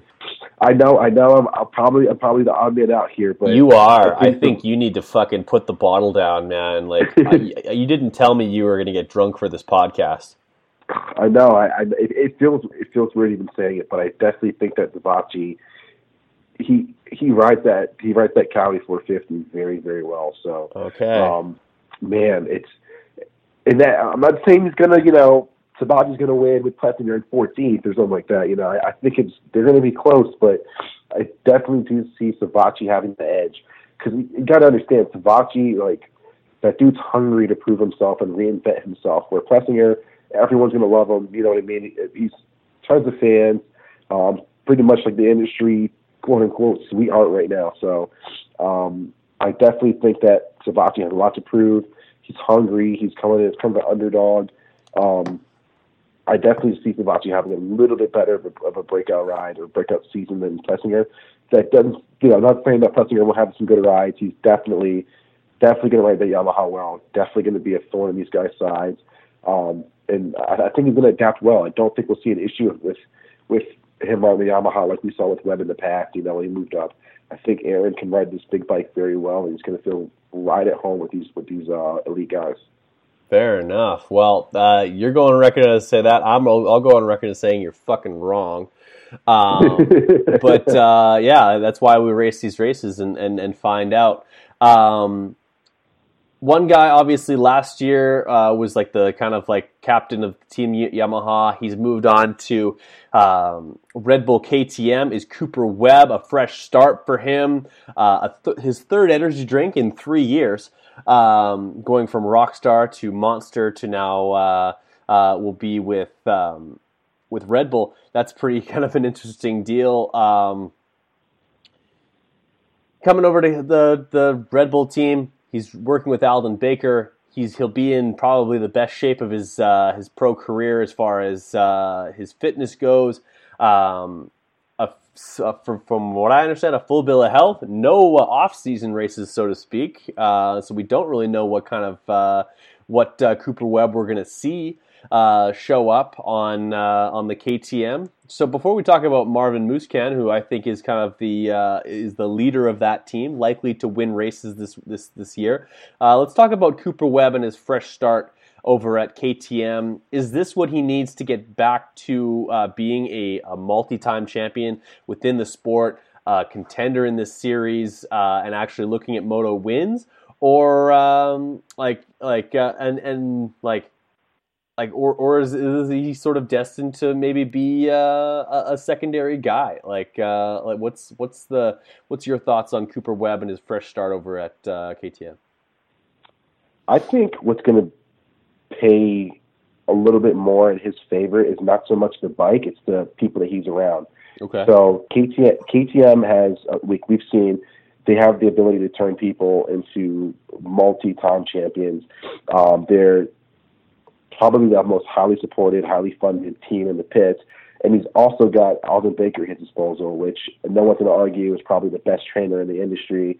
And just the amount of mental confidence and confidence in the preparation and program that he has really is almost like a guarantee for a lot of riders. I mean, the minute they start working with him, all of the doubt, all of the questioning if their program's on par kind of goes away, and they end up doing very, very well. I think just from him having just any kind of color change of his bike, along with working with the crew at KTM and the team that Aldon Baker has at Baker's Factory, it's going to pay big time for Webb.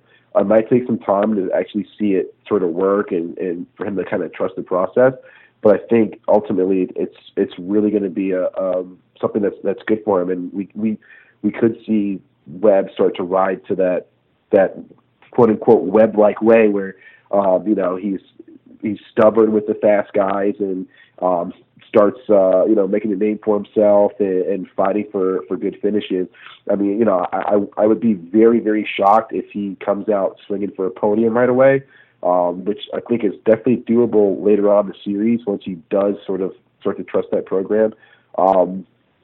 But yeah, I think this is a move that he needed, and it's more so from the personnel and the people that he has around him, not so much the bike itself. Because at this level, I mean, all those bikes are freaking awesome, So Webb is a smaller guy, so, maybe the weight of the KTM is helping him out a little bit. But in the end, I stand behind the fact that he's on a really good team. He's got Aldon Baker to walk him through all the fitness and just mental coaching that he needs, and I think this could be the year that things turn around for him.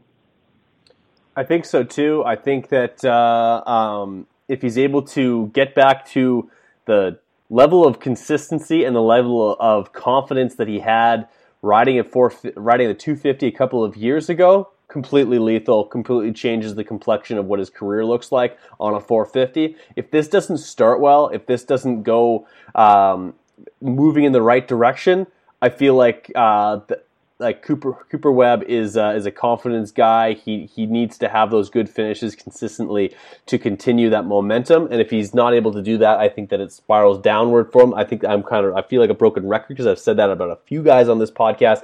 But the reality is a lot of these guys work off of momentum and just their ability to stay up on the sport. As you know as well as I do, it's a super mental sport, and anyone who's raced it knows that confidence is infectious. It keeps people going. It helps you put in the time week after week. So I feel if Cooper Webb is able to be successful with that, we're going to see some good things from him. His teammate Marvin Musquin, I feel. I think we've seen the best Marvin Musquin that we're going to see, and this might not be a popular opinion, but I don't really see a lot of Marvin Musquin taking control of a Supercross series. I actually feel like this season might be a step in the other direction for him. He's had opportunities in the last couple of seasons to establish himself, be the number one guy over at KTM. Be the number one guy in the series, period, and hasn't been consistently just balls out faster than anybody. I think he still struggles in the whoops. And honestly, I feel like he's probably got since Ryan Dungey left, he's got his most top flight a teammate, and I think that competition with Marvin, I'm not sure if that really propels him forward. I think being a top dog last year was something that was kind of helped him sustain that speed and be that number one guy. But if Cooper Webb rattles off some top finishes and even finishes ahead of Marvin, I feel like Marvin has this odd sort of tendency to take a back seat to riders, whether it be his adversaries on other teams or even his teammates, a little bit too easily. And I think that maybe Marvin Musquin, I don't know how much more he has in the tank as far as taking his speed to the next level or winning multiple races. I think he sort of found his spot, which is a contender. A guy on one night can have an amazing night and be like, wow, that guy is a championship contender. But I don't know if he has the speed and the consistency to rattle off a championship in this class. I'd have to agree with you, man. As sucky as it sounds, I definitely think he's also found his tipping point. He said he's had multiple chances, multiple years to try to nail down a title and get things consistently going to KTM's next Dungey, pretty much.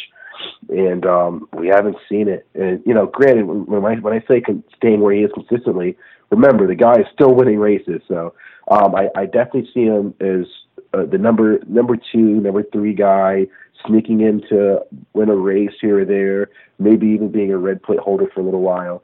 But it's in terms of wrapping up a title, it's really tough. He would have to drastically change something to find that extra gear that Jason Anderson and Tomac seem to have found, as of late. So he's really got to work on his racecraft. Like you mentioned it in the WUPs.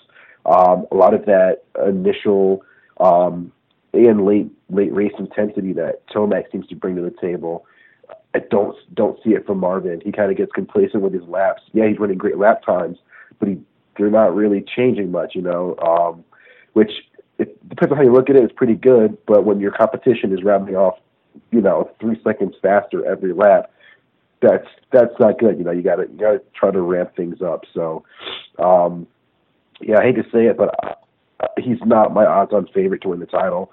Could he get second place again? All day. I totally see him as filling that spot. Totally see him getting a couple wins.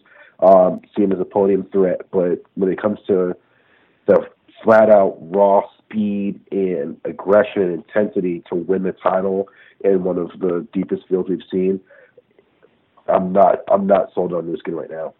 For sure, and we're over an hour into this, an hour and a half into this podcast, and we haven't even gone through all the guys that are factory supported. This is ridiculous. Like we've said in the past, there's somebody who's on a factory motorcycle who will be outside the top 10 and be pissed off leaving Anaheim on Saturday night. And one of them might be on this next team that we talk about, the Rocky Mountain ATV MC WPS KTM. I have way too many letters in my name team. And the number 4 of Blake Baggett is the leader on that. We've seen him podium Supercrosses in the past. We've seen him have uncharacteristically bad races in the past. He's a bit of a slow starter at pretty much any series he's in. And I haven't heard too much buzz about Blake Baggett at all season, all off season. So that leads me to believe that maybe we'll see a little bit more of that. They've got a brand new guy on the team that showed up only just last week in Justin Bogle. So he's got less than 2 weeks on a KTM. Of course, he was on a Honda prior to that, getting ready. The 19 machine will be a little bit behind the 8 ball with a lot of things changing for him really late.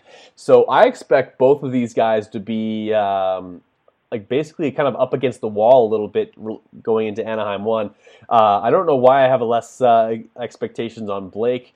mainly just because he's had sort of some slow starts in the past. I expect him to be around that 6th, 7th, 8th spot just on his pure speed and talent, but I definitely don't expect him to be in the top 5. Justin Bogle, the 19 machine, last year, we haven't seen a ton from him in the last couple of years due to injuries. Obviously raced really well for Suzuki 2 years ago, and then last year was basically a non-factor with the injuries he sustained racing for JGR. If there's somebody on a factory-supported motorcycle that I would say is you're most likely to be outside the top 10 at Anaheim 1, I think it's Justin Bogle, not because of his speed, not because of his talent, but because of how much less preparation he has than the rest of the guys he's competing against. I agree with that one. You know, he's been on Hondas for a quick minute too. So hopping on a bike that's pretty different last minute is probably going to end up hurting him a little bit. I want to move to Baggett really quick. In the past couple of seasons, I've kind of had high hopes for him, especially following that outdoor run where he was kind of sticking it to Tomac a little bit. But I just been constantly every season that same Baggett hasn't shown himself. So I'm, as much as I want to disagree with you and say no, Baggett's good for a 4th or a 3rd. I agree. The 6th or 7th spot is what we've seen from him in Supercross. And heck, even outdoors sometimes we're seeing a lot of Baggett in that spot. So I don't see much changing in his program. He's on a good bike. He's got good support around him, but I don't see anything that's going to be that X factor that's going to propel him to that next spot. So I think this team is going to be solid. Justin Bogle's not a slouch. I wouldn't say that he's a top 5 threat, especially seeing how he's sort of crashed himself out of contention for the last couple of seasons, it seems like. So I think this should be a building year for Bogle, maybe settle with some top 10s, maybe a top 7, some top 8, something like that, and just get your consistency and your racecraft back to make sure that you're riding, to the best of your ability, riding safely, and then we can start working up the ladder. But I see this team as being, if Baggett ends up 5th or 6th overall and Bogle in that maybe 10th or 11th, maybe 9th, then say job well done to the team. That's kind of where I expect them to whittle down. No, I think so. I think if Justin Bogle can relax a little bit and just take what the races give to him, he definitely has the potential to surprise and be a spoiler and have a great season. He's going to have a great team around him. Those are good bikes over there, and obviously I get well soon to Benny Bloss, who those long levers of his have turned it into a torn ACL, which derails his 2019 season completely. That's a bummer for the 29 machine. We haven't seen a 29 on a KTM since Andrew Short. This kind of actually doesn't look too far off Shorty's old look.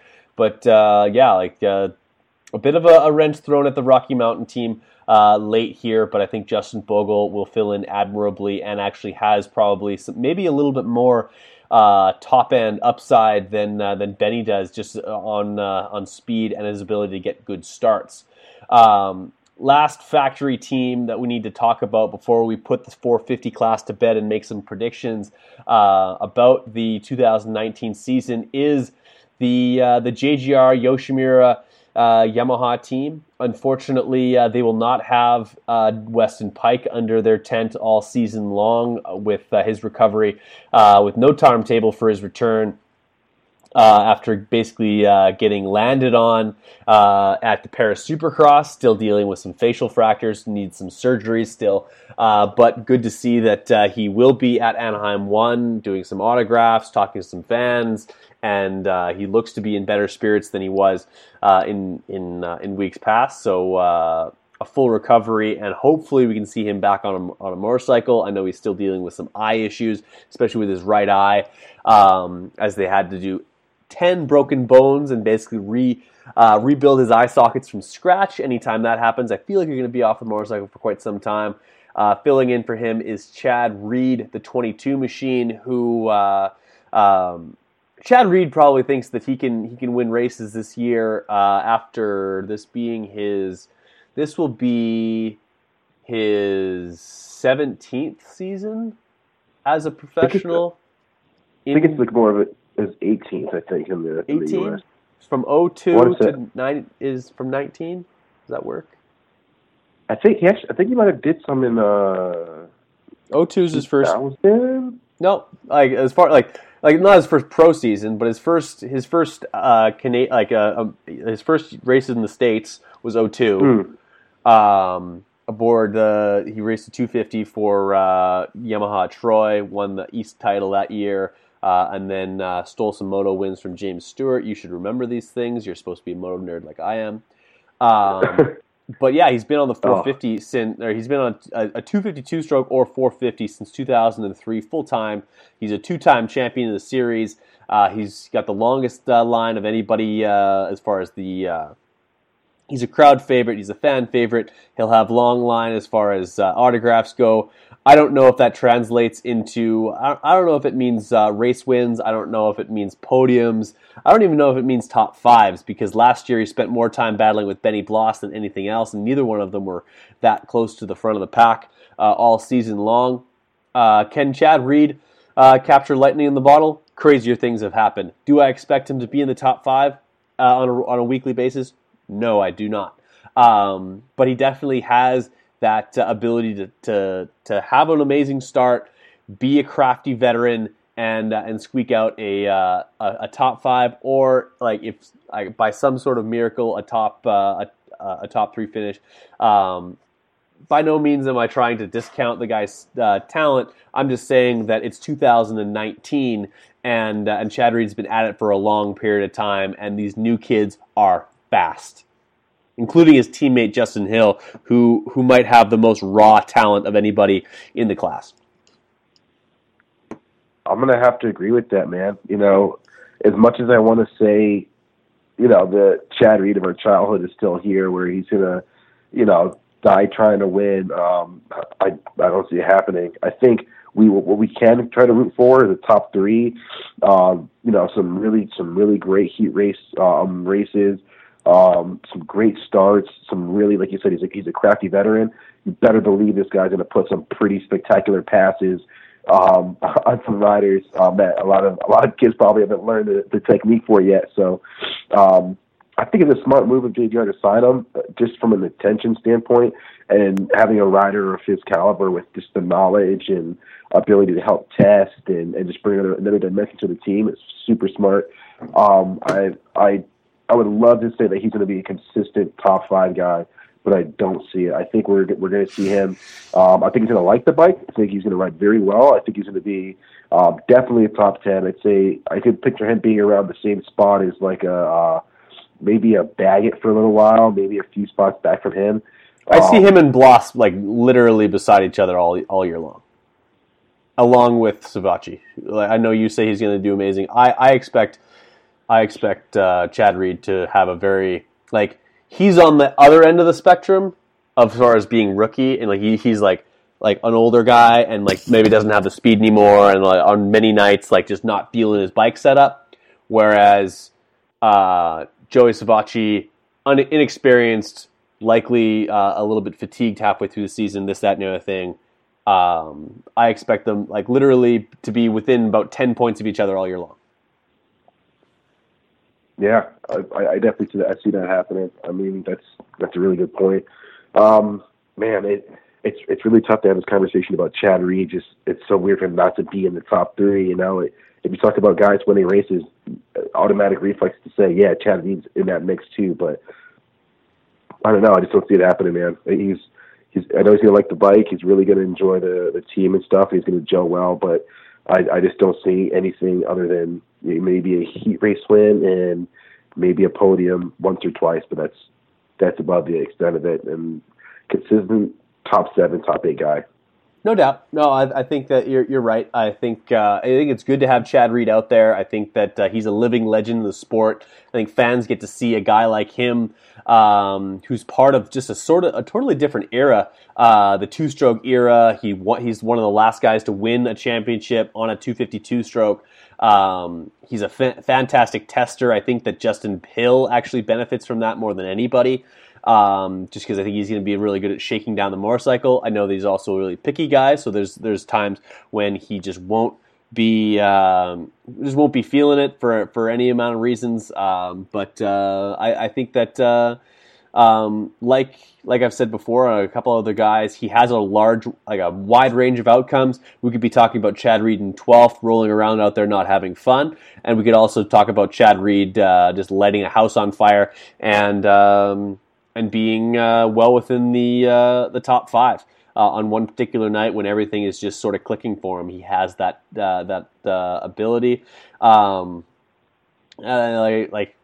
It'll all depend on how Chad Reed is feeling. I think that's all I can really say about that. Let's talk about his teammate, the other rookie, the last rookie to talk about in the class, Justin Hill, the 46 machine. He's fast. He has talent. He'll jump stuff. He'll do cool shit. But also, he is a complete free spirit. You can't put this guy in a box. You can't put him on I don't think he would fit in the Eldon Baker program. He's not going to take cheese out of his diet anytime soon.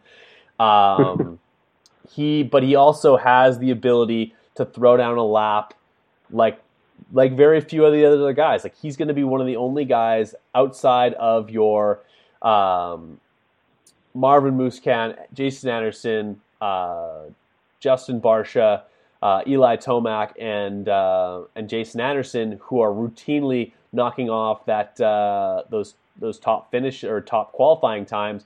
The problem is, I don't know if he gets the starts. I don't know if he's consistently up there. I could see Justin Hill winning a race. I could also see Justin Hill getting 17th. Yeah, I'd have to agree with that, man. Maybe not a straight up 17th, because that would be some alarm bells are going off. But I could see him or maybe not 17th, but I could see a first turn crash and not moving past 13th. Yeah. I mean, as much as I hate to write him off as as someone that's capable of that, or that would be susceptible to something like that, I do think he's got a lot to prove to a lot of people in the way of consistency. So, like you said, he did awesome. He did super fantastic, and he's when he did win the Supercross title, and we've seen the flashes of brilliance on the 450 when he moved up a little bit last year intermittently, but being able to ride with these guys and have a lot of pressure around them, and that pressure from a 250 rider, but pressure from an elite guy like a Tomac or a Musquin, that's a tall order, and it's not something that many people can move up and do automatically.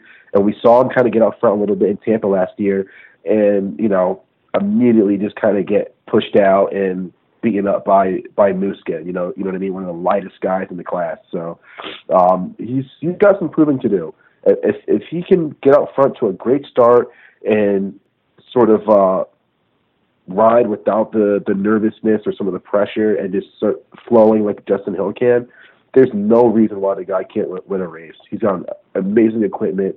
He can make it happen, but it's yet to be seen whether this guy can put together a solid enough program, including fitness, and be able to have the stars align and go out there and ride the way that we know he can ride that motorcycle. It's yet to be seen for a lot of people.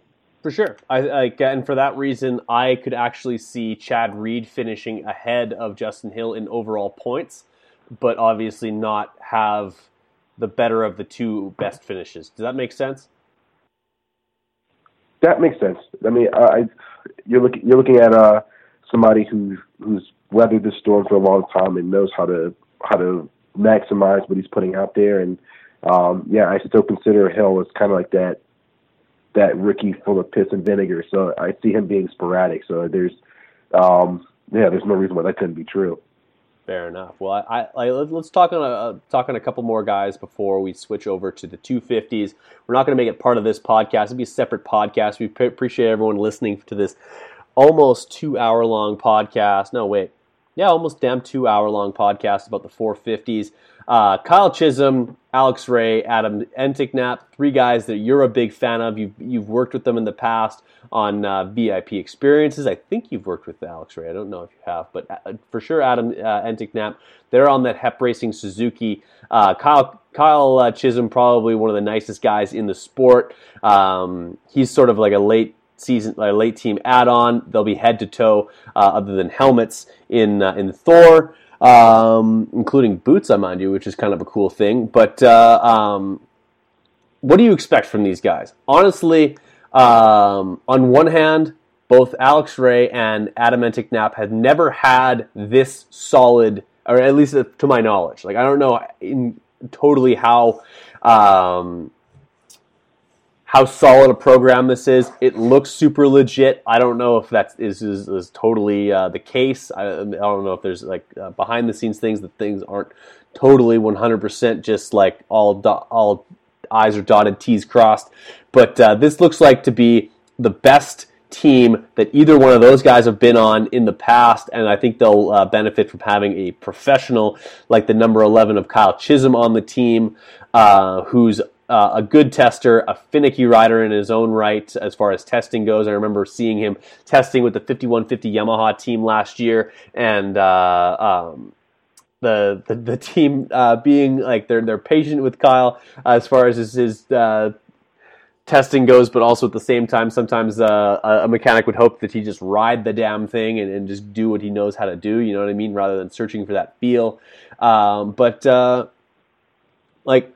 for Alex Ray and Adam Enticknap, before I get too long-winded, does the structure and support of a solid team help them, or does now the pressure of, okay, I'm on a good team now, I have a good bike, it's time to perform, does the pressure of that sort of equal itself out? Like, obviously you have an uptick from the organization, but on the other side of things, now there's pressure. Now I have to provide more value and live up to this national number that I'm carrying out of Adam Enticknap running the 97 for the very first time. First time he's not a 2-digit number in his career. So what are your thoughts on this Suzuki team that's it's in their second year? I think it's pretty solid. One thing that you always have to remember with a new team is it takes a while for things to kind of get going. I mean, look at a team like JGR, you know what I mean? Those guys have been around for a little while, and they're kind of just now starting to see some decent, consistent results of getting their stride. JGR won their first race ever. You know what I mean? Consistently going out and being a threat. That they're now they're a well-oiled machine. They have their shit totally together. But it does take time. Other than, some flashes of brilliance, like you said, with the one with Grant. But I think the Hep Suzuki team, they're off to a good start. I think they're really smart about who they picked in terms of just exposure and publicity with 7 Deuce Deuce, or now 97, which is going to take me so long to get used to. He's got his huge cult following, a rider like Chisholm and a rider like Alex Ray. I mean, they really picked some superstar privateer riders. I don't think the pressure is going to be that big on them because I think they're kind of used to it. I know Adam very well. I know Alex, and I know they put that pressure on themselves regardless. So you got to remember too, Alex was a fill-in rider for Yamaha for outdoors for a little bit too. So he's kind of used to that sort of factory big brother creeping over your shoulder, making sure you're doing all the right stuff and you're riding the best you can and making their product look good. The only thing that I would probably say is, since the team is still kind of in its infancy, is how well the bike setup is. I know it's very common to have a new team that hasn't quite figured out their bike yet, and I know that those guys are on like Owen suspension, which isn't a big household name in motocross and supercross, as much as they are in other outfits in motorsport. But I think if they're able to get that dialed and at least make these guys feel as comfortable as their previous rides, I think it's going to be a huge, huge benefit to them. None of the riders on this team are slouches. They're all incredible riders. They're very, very fast. It's just a matter of getting to that next step and what it takes to get there. And I think this team is going to set them up with a little bit of a support staff and some of the accommodation and amenities that allow them to kind of relax a little bit more, have less worries about other stuff outside of just their racing. So I think if they're able just to focus, get their bike styles, and put in 110% effort, no reason why these guys can't make main events every single weekend. Totally agree, and it'll be weird to see the 7 Deuce not in Fly, not a 3-digit number, and not on a Honda, but you know what? Change is good, and I think that he'll be moving in the right direction. I'd like to touch on a few other guys before we make our predictions for the championship. Other guys of note who will be fast and consistent, and maybe a thorn in the side of a few of these factory guys. Tyler Bowers coming out with the 2019 Kawasaki. Fingers should be healed up by then. He should be in good race condition. He's familiar with that motorcycle, loves it. Kyle Cunningham, as always, will be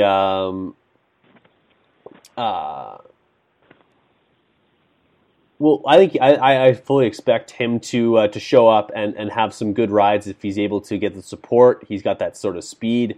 Ben LeMay made the 450 main event last year. He's number 41 this year. He's back on TPJ. He's just a solid guy. I think he's got the speed. He's been around for quite some time, and it's just that I just like you kind of get what you get what you get with Ben LeMay. I don't think he's he doesn't get the jitters that your typical privateer gets. The 41 machine will likely have some shining moments in this series. I think he'll be one of those kind of like the bubble guys that are consistently getting in there in the LCQs and stuff like that. I expect him to have a good ride. One guy that for me that's a kind of a big question mark, and I think he's got a good bike underneath him. Obviously, Yamaha is a great motorcycle, great platform. Matt Bisceglia, if he puts in some solid rides, actually has the a good likeliness to maybe find himself a fill-in ride after last year. Not the things really going sideways for him with the Livin 100 Suzuki team. Just a solid program over at Cycle Trader Rock River Yamaha. Unfortunately, he'll be wearing Moose riding gear, which is kind of a bummer. But other than that, he'll be in good shape, and I expect some fast qualifying times. I expect good riding from him, and if he can stay injury free, of course, it's a big if with a guy like Matt. But he has the potential to maybe play spoiler and sometimes make a few of those factory guys look bad. I agree with that. Bisceglia is very, very questionable to me right now. Which, if you would have told me that that's what I would have been saying a couple of years ago when he was on the factory 250 squad, I wouldn't have believed it. But it's the injuries have crept up to him, and just not getting on these bigger name teams and stuff.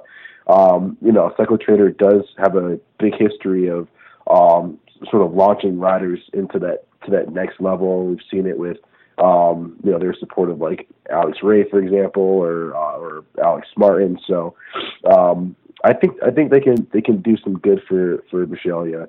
I just want to see him consistently ride the entire season and just make steady progression. I don't think he's going to light the world on fire throughout the season. I think he's going to have a couple really cool breakout rides here or there, but nothing that's really going to be too crazy. You know what I mean? I'm not trying to talk bad about the guy or put him down at all. I just haven't seen the consistency in progression over the last couple of seasons. So if he's able to do that, I think you hate Matt Bisceglia. That's fine. That's fine. You hate Matt. Yeah. Oh yeah. I can't stand the guy. But I think it'll be a good year. He's in a good squad, good support around him. This could be a really good building year, and who knows? Maybe it could be a stepping stone for him to really, really get a good amount of support next year and start being the Matt Bisceglia of a couple of years ago. Fair enough. Well, I honestly, I think he, like you said, he has potential, and it's only up to Matt to unlock that. I think he couldn't be on a more solid sort of platform. I know Christina Denny and everybody over at Cycle Trader they're like a diesel over there. They're not a flashy organization. They dot their I's, they cross their T's, they put a great bike out there, and I think that they don't get nearly enough respect and attention that they do for that program, and they've been a great stepping stone for a lot of riders in the past. So hopefully good things for Matt Bisceglia. Before we leave the 450 class and make our predictions, and I know I've said that a couple of times already on this ridiculous podcast, it's 2 hours long, but what riders in the 450 class are available for the collective experience? We sort of wrap this up with a pretty bow. Oh, well, we've got Alex Ray, Adam Entignap of the Hep Suzuki squad. Their team is really, really cool. They have got a full rig, full staff. It'd be really cool to get people behind the scenes with those guys to see what it's like to have a semi and a satellite support team kind of wrapped around it. We've also have Brendan Shara. We've got AJ Catanzaro out of the Vortex Maxxis Moto Tape rig. We've also got Bubba Pauly, Scotty Winterstrom, and a few others that we're going to announce throughout the rest of the season. We've got Dave Pulley on there, always a staple. We got Tyler Entignap as well. It's gonna be a really good season. We're also gonna throw on Tevin Tappy as the season kind of progresses too. So, wide plethora of riders, a big range of guys you can hop onto, help out, and kind of go behind the scenes with to get that full immersion and full race team feel from your riders. There you go. What's Tyler Entignap up to this year? Like, what's his program look like? Is he full? Is he just regular, getting ready on a Honda, or what? Yep, he's on a Honda. Same sponsors as last year. I know he was kind of thinking about maybe TPJ for a bit, but I think he's going to be on his own this year. Mm-hmm. Kind of something a little similar last year, and it worked out for him. But one of the cool things about Tyler is that, he's a great guy. A lot of people are willing to help him out, and he usually comes out with some pretty good support each season. So that's never really a huge concern of mine when it comes to Tyler. Man, the guy's just super fun to be around. People love working with him, and he always seems to make it work for him throughout the season. So I'm just hoping the guy has a consistent and just injury-free season, because a lot of people don't realize how much potential that kid has, and he can really turn some heads and really do great in LCQs, make some main events, and put it to some guys. Really battle for some of those top privateer spots. Well, there you go. So let's make our predictions here. Who's winning this championship in the 450 class? I'm going to make you go first. Ooh, I'm going to have to go with Eli Tomac. As much as I want to say somebody else. Why would you want to say somebody else? He's the best rider in the class. He is, but because everyone else is going through Tomac, and I kind of want to mix it up a little bit. But you can't argue with the way he's been riding. You can't argue with his dominance. You can't argue with the tenacity that he's had over the past couple of seasons. So for me, it's a Tomac. If I have to say who's going to grab a second, I'd probably say Anderson, with Ken Roczen pulling up a third. Fair enough. That's in points or just for this weekend you're talking? I would say in points. This weekend, that's an even tougher one, man. I want to say Anderson's gonna get out and get this win, and maybe Tomac's gonna maybe kind of ride a little conservative with the second, and maybe Muskin for third. Fair enough. Okay, so I'm going to take Eli Tomac. I think he wins 10 races this year. I think he's extremely dominant. I think he gets the monkey off his back. Although I think his closest adversary will be Jason Anderson, and I like you, I think he's going to have a great Anaheim 1, maybe even win it. I don't think that Eli wins the first round, although he definitely has the potential to do so. I think Eli Tomac comes out, doesn't put himself in a bad position like he has in the past, goes out and wins more than 10 or more races this season, and I think he's first in points, wraps it up a couple rounds early, focuses on outdoors. Second in points, I'm going to take Jason Anderson, followed by Ken Roczen, who will win a race in 2019.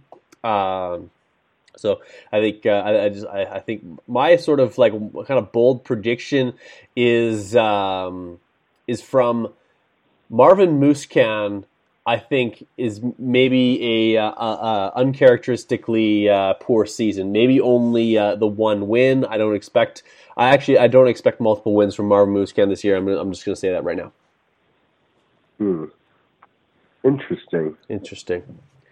I think my sort of breakout would probably be Savachi. I'm gonna stamp it that Savachi is gonna. That's your top rookie. That's my top rookie. That's okay. Gonna be my guy. Okay, I'm gonna go with Plessinger for just top rookie. I'm going to say Plessinger. I think he's got a great opportunity to be one of the brightest spots of the season, and I think he's got the right attitude for it. That's the 450 wrap-up. Everyone go to thecollectivexp.com, sign up for a collective experience with Dave Drakes. Dave, I appreciate you coming on the podcast to do this. Unfortunately, I don't know if you have any more time to do the 250s. Honestly, if you don't, we don't have to. I can do that one on my own. But I appreciate you coming on this podcast, my friend. I can't wait to talk about all of the race results with you on Sunday after you return flight from California. Same, man. It'd be better if you were there to kind of run through all the race commotion with me. But yeah, man, I'm really excited and looking forward to doing more of these as the race season progresses. Yes, sir. As always, I appreciate the time. Don't hang up just yet, but for podcast sake, we're going to cut it off right there.